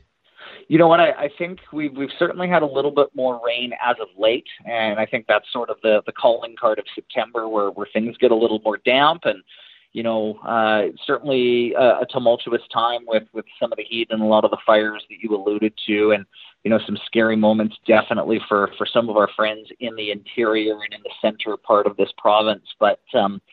Hopefully we're through the worst of it, and maybe this is just a great opportunity just for a tip of the cap to the frontline workers and the folks that are just battling to keep fires out and battling in our hospitals and just battling to try and help us get back to a normal that we're comfortable with. And yeah, I mean, it's exciting to think about the prospect of a hockey season, but of course there's so much out there that deserves our attention and deserves our praise as well, for sure. Dan O'Connor is my guest. He's the voice of the Vancouver Giants, also the co-host of the Voice and the Coach podcast. Maybe before we get into the Giants situation, tell us a bit about the show, how long you've been doing it. Well, thank you for the opportunity. Well, my podcast is a joint venture with my now rival and longtime friend Mark Hollick. Mark, of course, was the head coach in Prince George for 2.5 seasons when I was up there. Yeah. And so we became great friends when he was up north, and we've maintained that friendship over the years. So early in, we'd have to go back probably 3 summers ago now. We were having a beer together, and he mentioned, hey, you and I should do a podcast together. We've got some great stories to tell. We'd have great guests. And it was sort of one of those, yeah, ha-ha, wouldn't that be funny type of things. And then, sure enough, COVID rolls around a year later, and, I think all of us questioning a lot of the big picture stuff in our lives, and I sort of circled back to this podcast idea and thought that it would be sort of a therapeutic, cathartic thing to do to just kind of keep the creative juices flowing a little bit and to have a little bit more of a daily, weekly purpose. So I asked him, were you serious? And he said, sure was. And we agreed to give it a shot. 44 episodes later, here we are. We've got a few sponsors. We've had some remarkable guests, and we've told some great stories. A heavy hockey contingent, obviously a heavy WHL contingent with the show. And even now that he's patrolling the bench on the Kamloops Blazers end of things as their new associate coach, we have every intention of continuing with the show. And if anything, I think it just makes for a bit more of a compelling rivalry, if you will. But no, we're really happy with the success that we've had, sort of a passion project for the two of us. And if you want to listen to the Voice and the Coach, we would certainly appreciate it. And you can find us on Apple Podcasts, Google Podcasts, Spotify, really anywhere you get your podcasts. you can find us at The Voice and The Coach. Great stuff. I was going to ask if it's going to continue now that the everything's kind of getting back into the swing of things here with the season, but that's great that you guys are going to keep going. Outstanding. All right, let's get to business here with the Vancouver Giants as camp opened for the Giants last week and through the weekend and inter-squad games. So now we're into the preseason for the Giants. First, let's mention the players who aren't back from what we saw in the spring, and that would be the 2000-born guys, Eric Florchuk, Tristan Nilsson, as well as Alex Kanak-Liepert on the back end. And Trent Miner, I believe, also not in the picture now, right, as a signed 20-year-old off to Colorado Avalanche camp in their organization. Anybody else that I'm forgetting to mention? Well, I mean, those are certainly the primary four guys who've had a long lineage of success with the Vancouver Giants, and you talk about four massive holes to fill. I mean, with Trent Miner, Alex Kanak-Liepert, Eric Florchuk, and Tristan Nielsen, you're talking about four players who just embodied the culture and embodied the community and just embodied so much of what it means to be a Vancouver Giant. And if you look at the past 4 years and just where this program has gone to as far as, being back as a perennial contender and being back as in the thick of the playoffs and going to Game 7 and overtime in 2019. Tristan Nielsen, Trent Miner, Alex Kanak-Liepert played a huge part in that run. Eric Florchuk was acquired a season later, and just one of those guys where, I was a bit, I admit, trade deadline 2020, the Vancouver Giants acquired Eric Florchuk. I initially thought, that was quite a price to pay. Yeah. But it didn't take long for Eric Florchuk to come in and really wow me, and I think wow everybody else. I mean, he just fit right in, and the management staff, the coaching staff, they really did their homework with Eric Florchuk, and the piece was just a really seamless fit right from the start. So a huge absence when you look at those four guys. Alex Kanak-Liepert, a 2-year captain for the Giants. Tristan Nielsen had, he led the BC division in goal scoring, in 2021. And then Trent Miner, who is just such a consummate pro, really from the word go with the Giants. Some big holes to fill, certainly from the leadership void. But the nice thing and the encouraging thing, Guy, is that the Giants, because of some of the work that they did as far as, just establishing and maintaining that culture, the Giants have that next wave coming, and it's definitely something to be excited about. Awesome. All right, well, let's start in net with the guys who are coming to camp. Drew Sim as a third-round pick back in 2018, I believe. He's going to be right in that mix. And excitement around the import pick coming in as well. Jesper Vikman, who is a Vegas Golden Knights pick in the 2020 draft. So a pretty good battle heating up here in camp. For sure. And I mean, Jesper Vikman is slated to arrive here any day. I mean, he won't be here long because then he's going to get on a plane and he's going to head to NHL camp with Vegas. But he's excited. He's looking forward to it.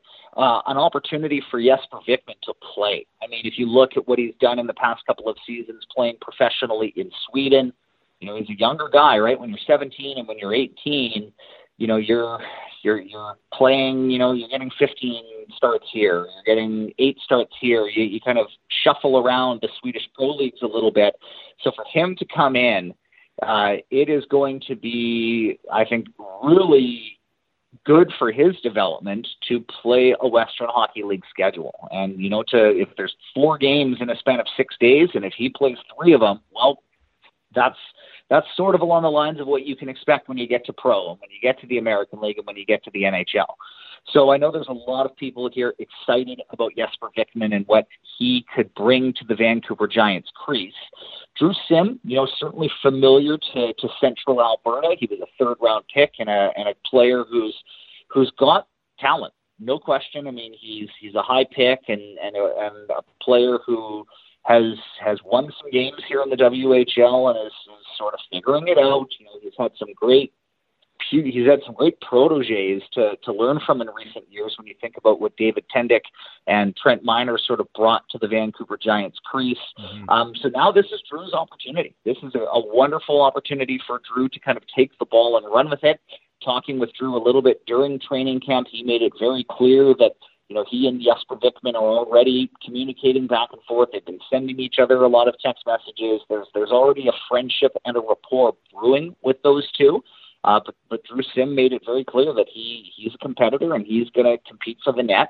And that's exactly what you want if you're the Vancouver Giants. You don't want anything to just be a given. And, you know, when you get to a 3-3 weekend, or when you get to a busy stretch of 4 games and 5 nights, you're going to need both goalies, and certainly both are very capable for the Vancouver Giants. Dan, the website isn't updated with the rosters yet, so forgive my ignorance. I'm looking at the defensive core.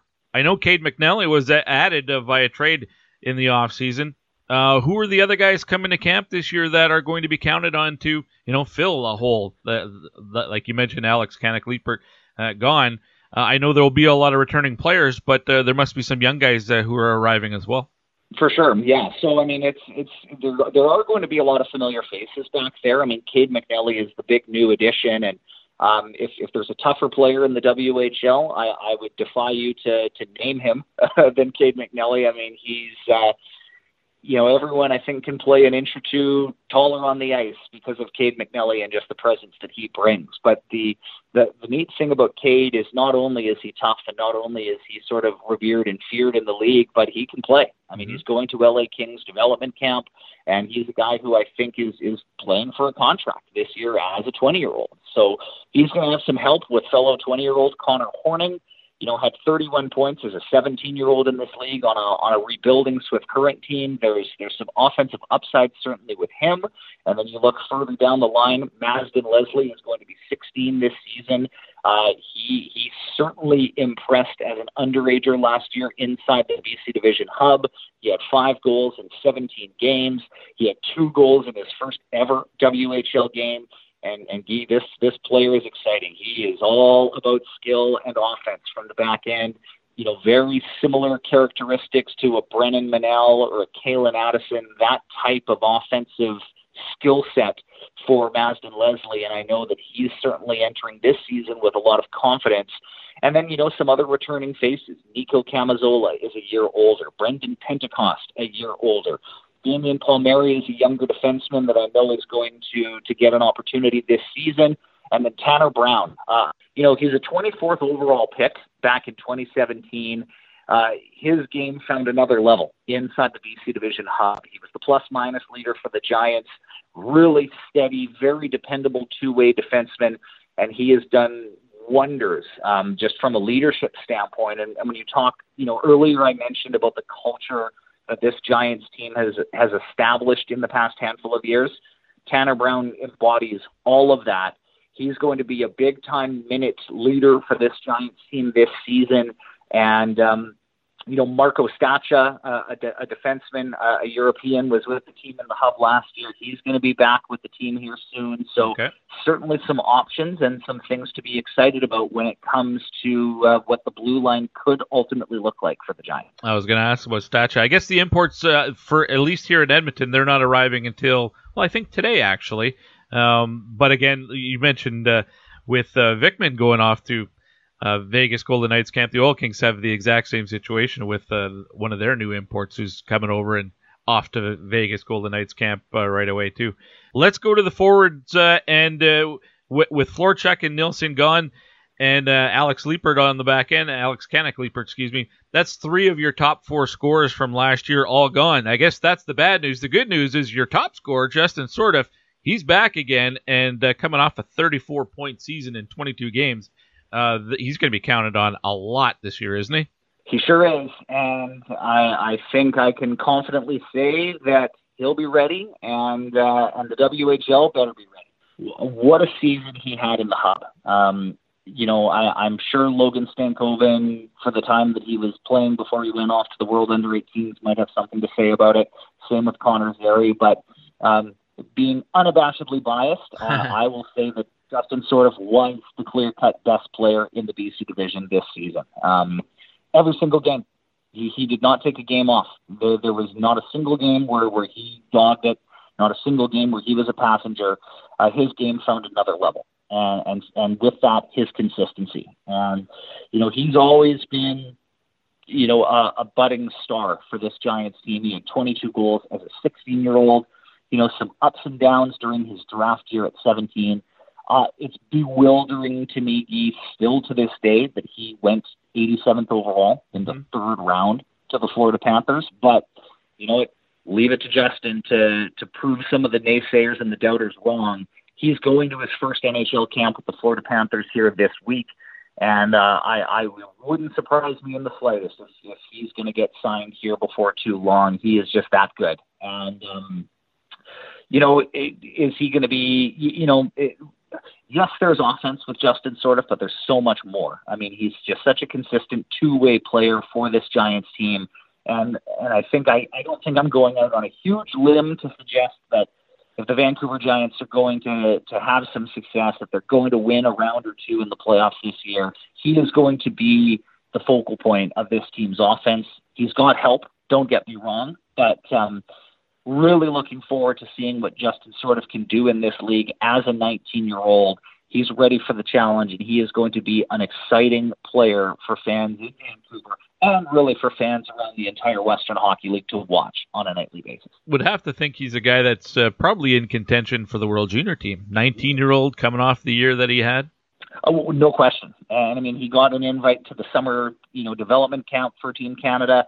It doesn't hurt that the associate coach on that team is Michael Dick. Yeah. But Justin went to that camp in the summer and he impressed. I mean, he was widely praised for what he was able to do at that camp. And you know what? I think certainly he's the kind of player that, he could play for Canada and he could start on the third or fourth line. And because he is just so responsible and because he is so focused on two-way success, he's a player that could maybe start a World Junior on the third or fourth line, but could end the tournament on a top line or a top two set of lines just because he can do a little bit of everything, and he is that kind of competitor. Certainly we're hopeful and certainly we're encouraged by Justin in the summer that he had. I would love to see him represent Team Canada at the World Juniors, and I think he's got every opportunity to do exactly that. Dan, what's the supporting cast around Justin sort of look like in Vancouver this year? Who are the main guys that are going to help him bring that offense? Well, I mean, initially you look at two guys in Zach Ostapchuk and Peyton Mount. I mean, those are two older forwards who have had success in the WHL before that I think are going to bring some experience and some poise to the forward core. Ostapchuk, the 39th overall pick for the Ottawa Senators in 2021. I mean, he's 6'3", he's 215 pounds. He is going to be a handful to defend against. Peyton Mount, a little more shifty, a little more creative, more of a playmaker, but I think that with a new lease on life with Vancouver and being back in his home province, I think he's excited and looking to break out. The two X factors for me up front for this Giants team, one is Cole Shepherd, recovering from an injury. Looks like mid-November is sort of the soft date on the calendar where he might be back in the lineup full-time with the Vancouver Giants. As a 19-year-old, he has certainly got all of the talent and all of the tools to contribute. And then, of course, there's Fabian Lysell, first-round pick of the Boston Bruins. All signs are pointing towards him being a Vancouver Giant this season. And I mean, Guy, you and I have both been at this long enough to know that sometimes you want to be careful with what you say until he's standing there in front of you in the flesh when it comes to imports and when it comes to Europeans. But if and when Fabian Lysell joins the Vancouver Giants, I mean, he's a first-round pick in the NHL, and he has skill for days. And he is going to be certainly a dynamic, offensive, point-producing player at the junior hockey level. And if he is a Vancouver Giant like we're hoping and expecting him to be, that's going to add another valuable piece of firepower to this Vancouver Giants attack.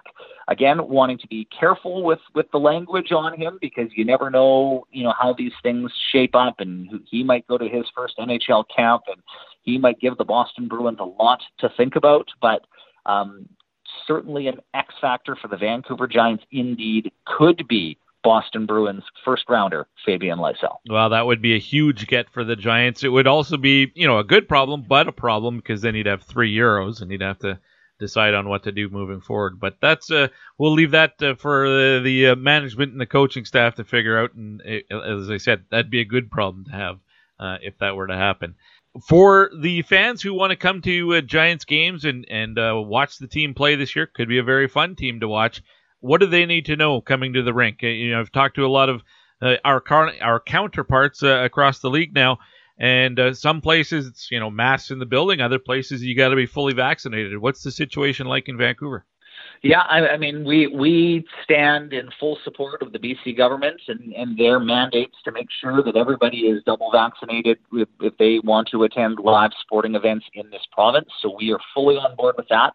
To the very best of my current understanding and realizing, Guy, that the goalposts are kind of always being moved and no day is the same when it comes to COVID-19. To the best of my understanding right now, the Langley Event Center can operate to at least a half capacity right now, just based on Stage 3 in British Columbia.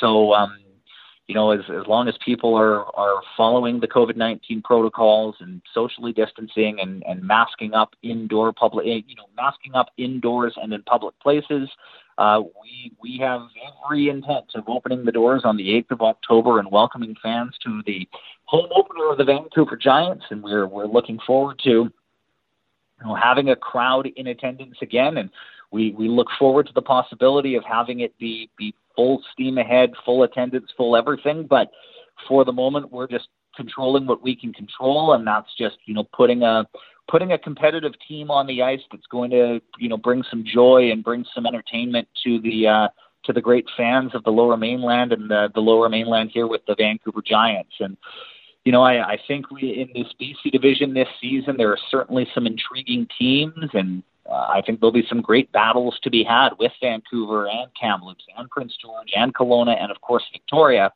But, we're full steam ahead. We're excited to open our doors, and we are just committed to providing our fans with a safe and an enjoyable hockey experience in a post-COVID world. Yeah, and you talk about the moving goalposts. I see just this morning announced in the Western Conference with the border situation that you're not going to have any games against the U.S. division until at least November. Yeah, and you know what? And that works great for the Giants because we didn't have anything scheduled in October anyway. So we have a trip to Portland on the 26th of November. Or sorry, Guy, the 24th of November is the first game for the Giants scheduled to take place down south. Yeah. And, just a full tip of the cap to the managers and to the schedule makers and to the managerial staff of all of these teams who are working harder behind the scenes than I think people realize to make sure that this can happen safely, to make sure that this can happen properly. The amount of work, the amount of effort, the amount of dedication being put forth by these individuals to do this is remarkable, and it's inspiring. And I know for someone who's been traveling with hockey teams for, 11 years now in the WHL and 15 years in total, it doesn't just happen. A bus doesn't just show up and you load gear and you go. I mean, there's a lot of things and a lot of moving parts behind the scenes in a non-COVID world, let alone now with a pandemic that still is trying to be creative in its ways that it can affect and disrupt things. So thank you to everybody who's working so feverishly hard to make this thing a success. And we look forward to seeing what's ahead. Well said, Dan. I can't add anything to that except for, knock on wood, we get somewhat of a regular season and we get playoffs again. That would be terrific. I would expect Vancouver to be right in the thick of things come playoff time once again. It was great of you to make time for the Pipeline Show again, Dan. Great to catch up. I look forward to seeing you, although we won't know if, no chance that in the regular season that we'll see each other this year. Vancouver and Edmonton in the league final has a pretty good ring to it, don't you think? It does. It does. There's 20 other teams who are disagreeing with us right now, but... Well, yeah, I mean, you know what? It's going to be a heck of a year, and I mean, there's a lot of teams on paper that I think are going to be in the mix and in the conversation, and, just wanting to wish everybody the absolute best of luck and safety and health and good vibes as they get through their training camps, and it'll sure be nice to visit a few different rinks and see some of the great people of this league because, I think we can all agree that the hockey world is filled and littered with great people, and that's the best part of being involved in it, is just the friendships you make along the way. So be well, Guy. Thank you for the time. Always a joy talking hockey with you, and just wishing you and everybody in your life just the utmost in health and safety and positivity, and we'll look forward to talking to you again soon. Thank you. Right back at you, Dan. Thanks for this. All the best.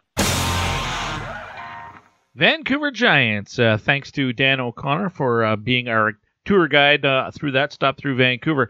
The Giants, to me, this is where the asterisk comes in. I mentioned at the start. I don't know if maybe you didn't hear the opening segment, but I gave you my 1 through 5. I said Kamloops, Vancouver with an asterisk, then PG, Kelowna, and Victoria. The asterisk comes in because of Fabien Lysell. If he's there, I think this is a team that can finish in second, maybe even give Kamloops a run. He's a difference maker at the junior hockey level. The thing is, he could play in the American Hockey League this year. I don't know what Boston is going to do with him. It sounds like the Giants are expecting that if he's not in the NHL, he's coming their way. I don't expect him in the NHL. But until the Bruins send him there, I don't know if trust is the right word, but I can't trust the Bruins to do that. I think it would be best for the player, but the player played professionally last year. Maybe they think, okay, maybe the next step for him, the right step for him, would be the American Hockey League. I don't know. If he's in Vancouver, it's a huge jolt of offensive punch for the Giants. If he's not, then I think they're third. Tell me what you think. At TPS_Guy, that's the question of the week. Give me your 1 through 5. Still some interesting pieces there. I've heard Justin Sordiff as a potential trade target from a lot of teams who are looking to add that guy, that 19-year-old who probably isn't back in the league next year.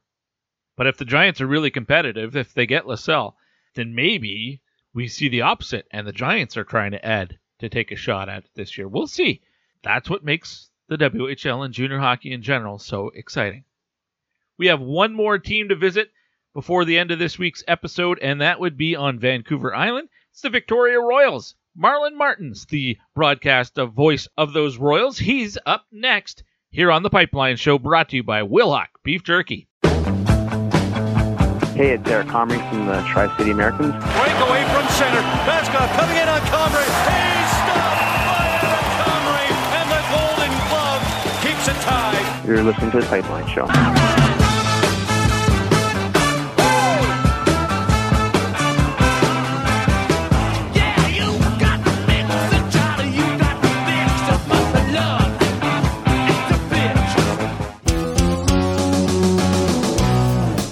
Troubled Monk Brew of the Week. It's definitely one worth talking about. Tell them why, bud. Juicy Gossip New England Pale Ale. This bright and full-flavored IPA is flashy and delicious. Tropical flavors of pineapple and mango dominate this perfectly hoppy beer. Player comparable, Alex Ovechkin. Specialized job, and every time is a party. Troubled Monk. Visit the tap room in Red Deer or get free same-day home delivery in Alberta by placing an order at troubledmonk.com. Troubled Monk. Craft beverages worth sharing.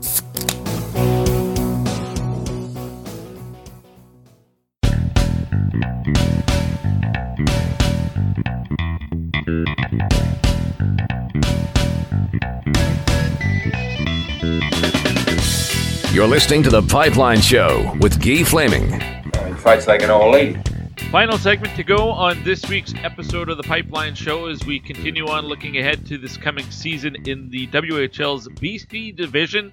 Our last stop is in Victoria. We'll get to our guest here in a second. Of course, the program brought to you by Wilhauk Beef Jerky, the best beef jerky in Alberta. And my guest for this final segment this week is Marlon Martins, the voice of the Victoria Royals. Marlon, welcome back to the program. How are things on the island?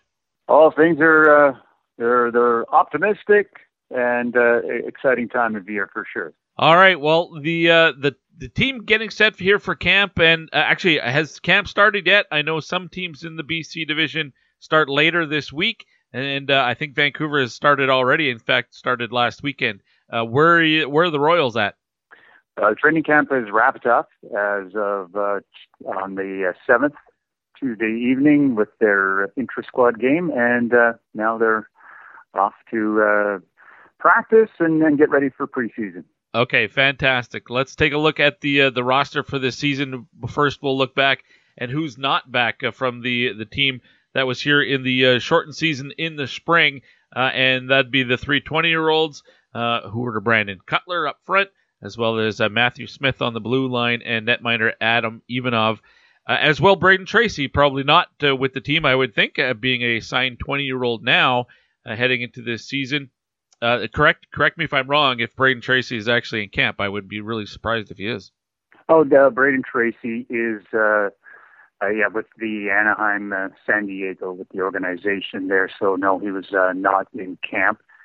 Also, not returning, the Royals back in June traded defenseman Nolan Bentham to Lethbridge for Chase LaPinta and 3 picks, including a second. But LaPinta is not in camp. Also, the Royals traded Carson Golder, defenseman, away to Edmonton for a 9th-round pick. He didn't play in the Cross Hub. Also, not in camp were the 2 imports, but I understand they are returning today or on the 8th. Mm-hmm. And that would be Sebastian Ranishitz and Keanu Durungs. Also, Keegan Maddox, not here, an 03 netminder. He was traded to Regina for overage forward Carter Massier. And also Noah Lamb was traded mid-August, defenseman, for another defenseman, Devin Oben, from the Swift Current Broncos. So those are some of the guys that are not in camp, and So some significant changes. A lot of different faces will be with the team this year and in camp. But to start off with, let's look at the goaltending position then. Who is the number one guy at this point, or is that sort of still to be determined here as camp is finished, but we get into preseason? What's the status for the Royals? That's exactly it. It's yet to be determined if they have a number one starter or not, because they're excited about Sebastian Ranishitz, who was a standout at this year's World Junior Championship, made his first appearance for the Austrian men's national team against Belarus back August of 2021. He's 6 foot, 176, exceptionally competitive, athletic goalie, really good work ethic, and of course comes with all that international experience. So really excited to see what he can do. If you just Google his name and watch some of the highlights from the World Juniors. Royals fans should be quite excited about him. There's also another 02 netminder in Connor Martin. He comes back for his second season.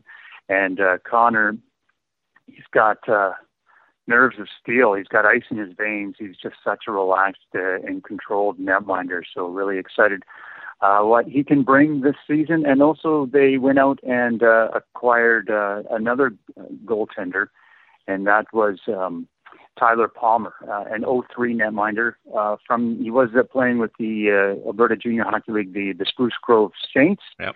Competitive, athletic. He looked really sharp in training camp. So they have 3 guys that are great people and athletic and ready for the challenge. So some good competition there between the Pipes for Victoria this season. Well, that's what camp is for. You want to get that competition going and push guys to get better and make it not easy for guys to make the team. So that's good to hear.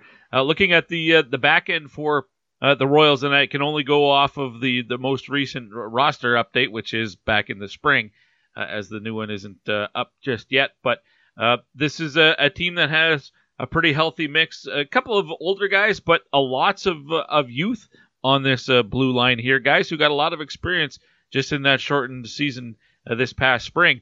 They'll be looking to really advance their game here as the new season gets closer.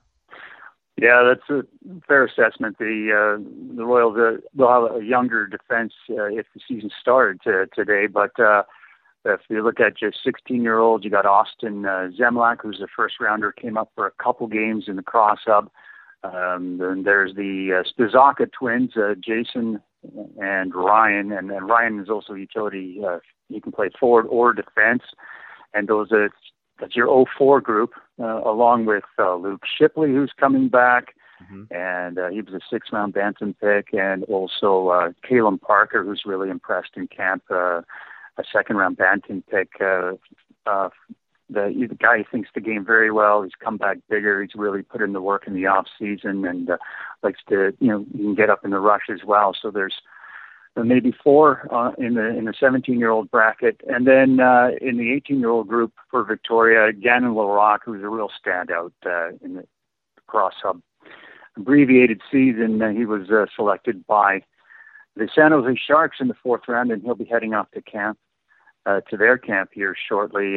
Larocque, just a great story there where he wasn't drafted in the Western Hockey League, but then he put in the work and he played at the Northern Alberta Extreme Prep, and the Royals listed him, and he's a big guy and he plays really well, and he's physical, smart, thinks the game.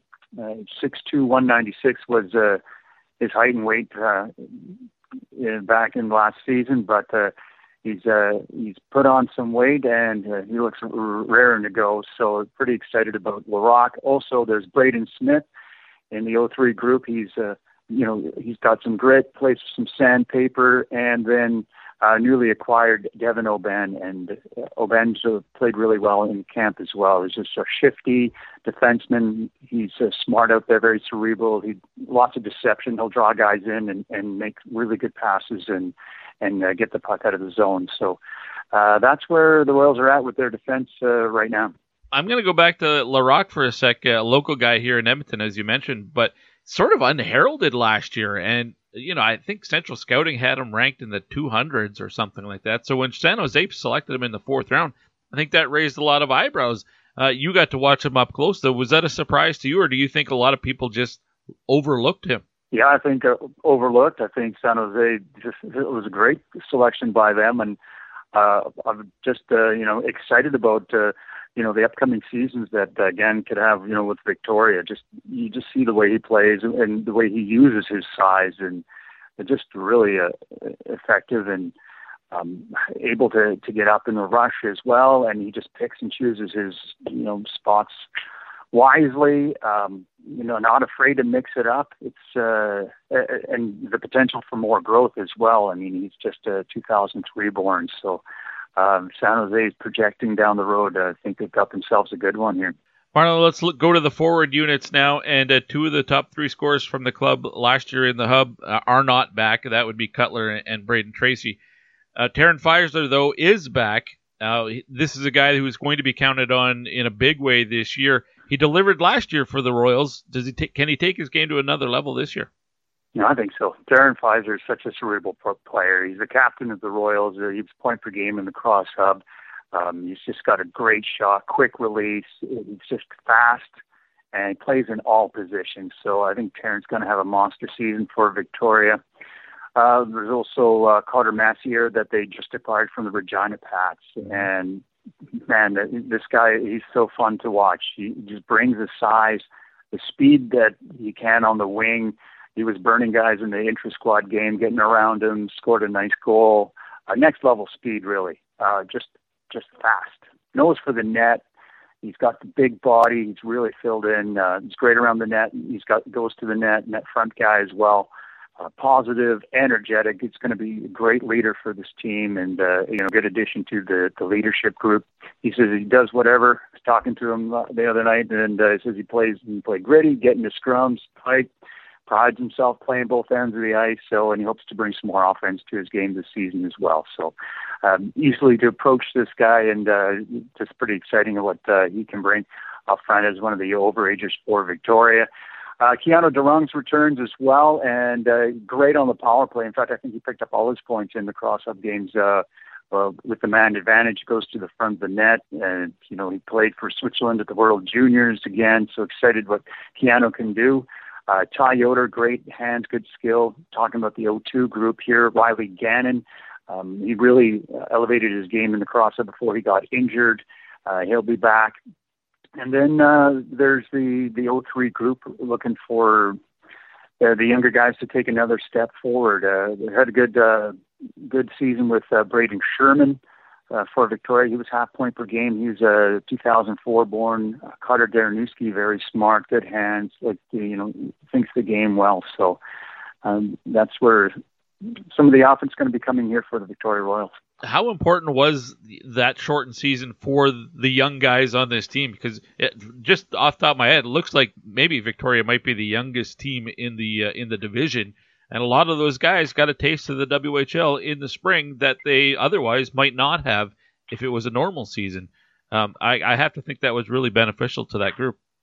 Absolutely. When you look at the 25-man roster that played last season, 15 of those 25 were first-year players in the league. So not only did they get a chance to play at a higher level throughout those games, they had to go up against guys who were bigger, older, stronger.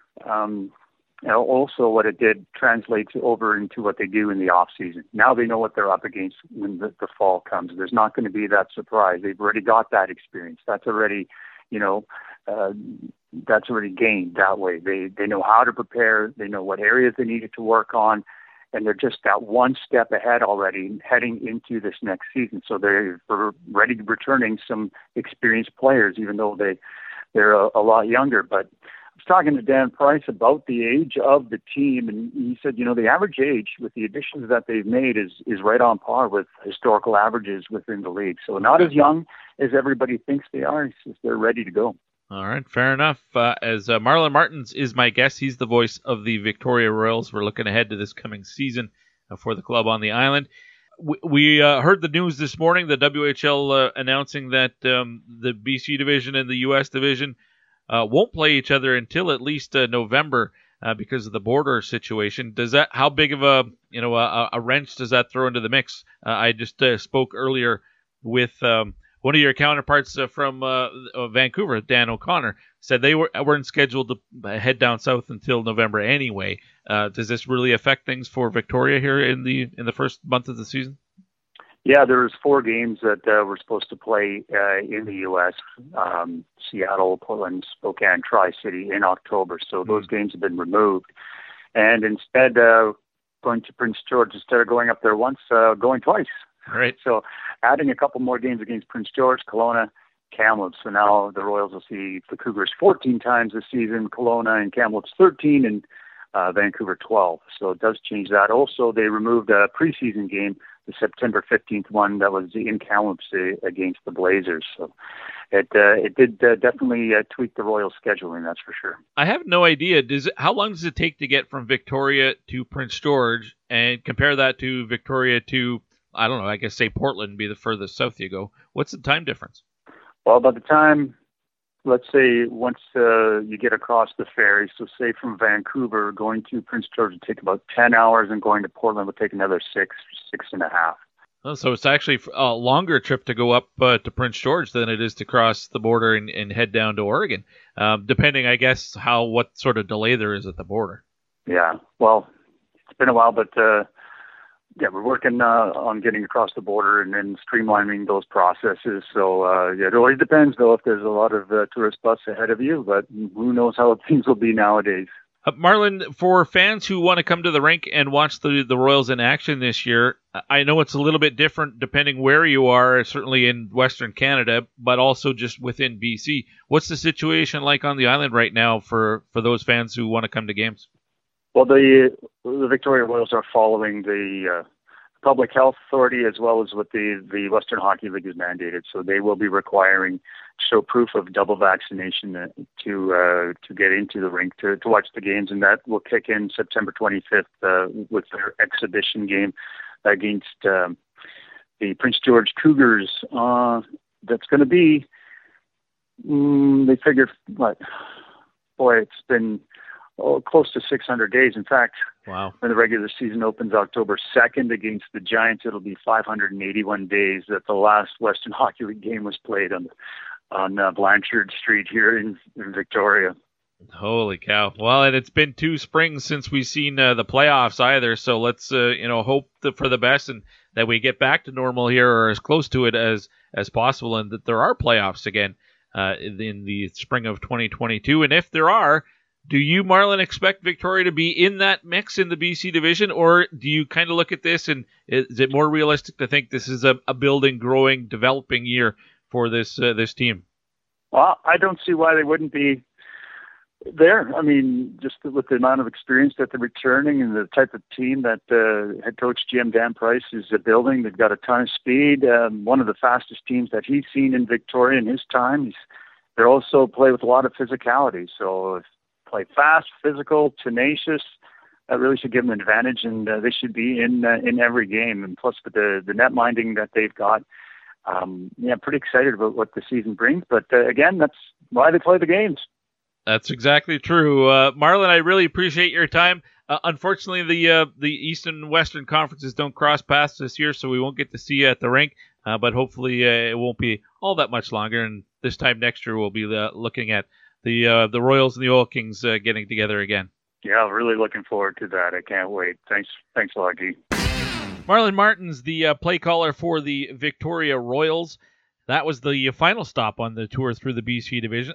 I got to tell you, when I was doing that interview with Marlon, we had some sort of delay going on in our connection. I would ask a question, and it would be literally 3, maybe a 5-second count before it got to him, and then he replied. It was like talking to a correspondent on CNN who's over in the Middle East or something like that. That was a little weird. Able to clean it up afterwards, but I appreciate Marlon and his time. I mean, we talked about it afterwards. It was a little weird. Even just saying goodbye and stuff was weird. But we got it done, and that completes the BC division preview for the Royals. I don't know. To me, it seems like a development growing year for the Royals. They've got some talent on that club, but when I look at the rest of the division, I don't know that they're going to be able to push into a playoff spot. I could be wrong.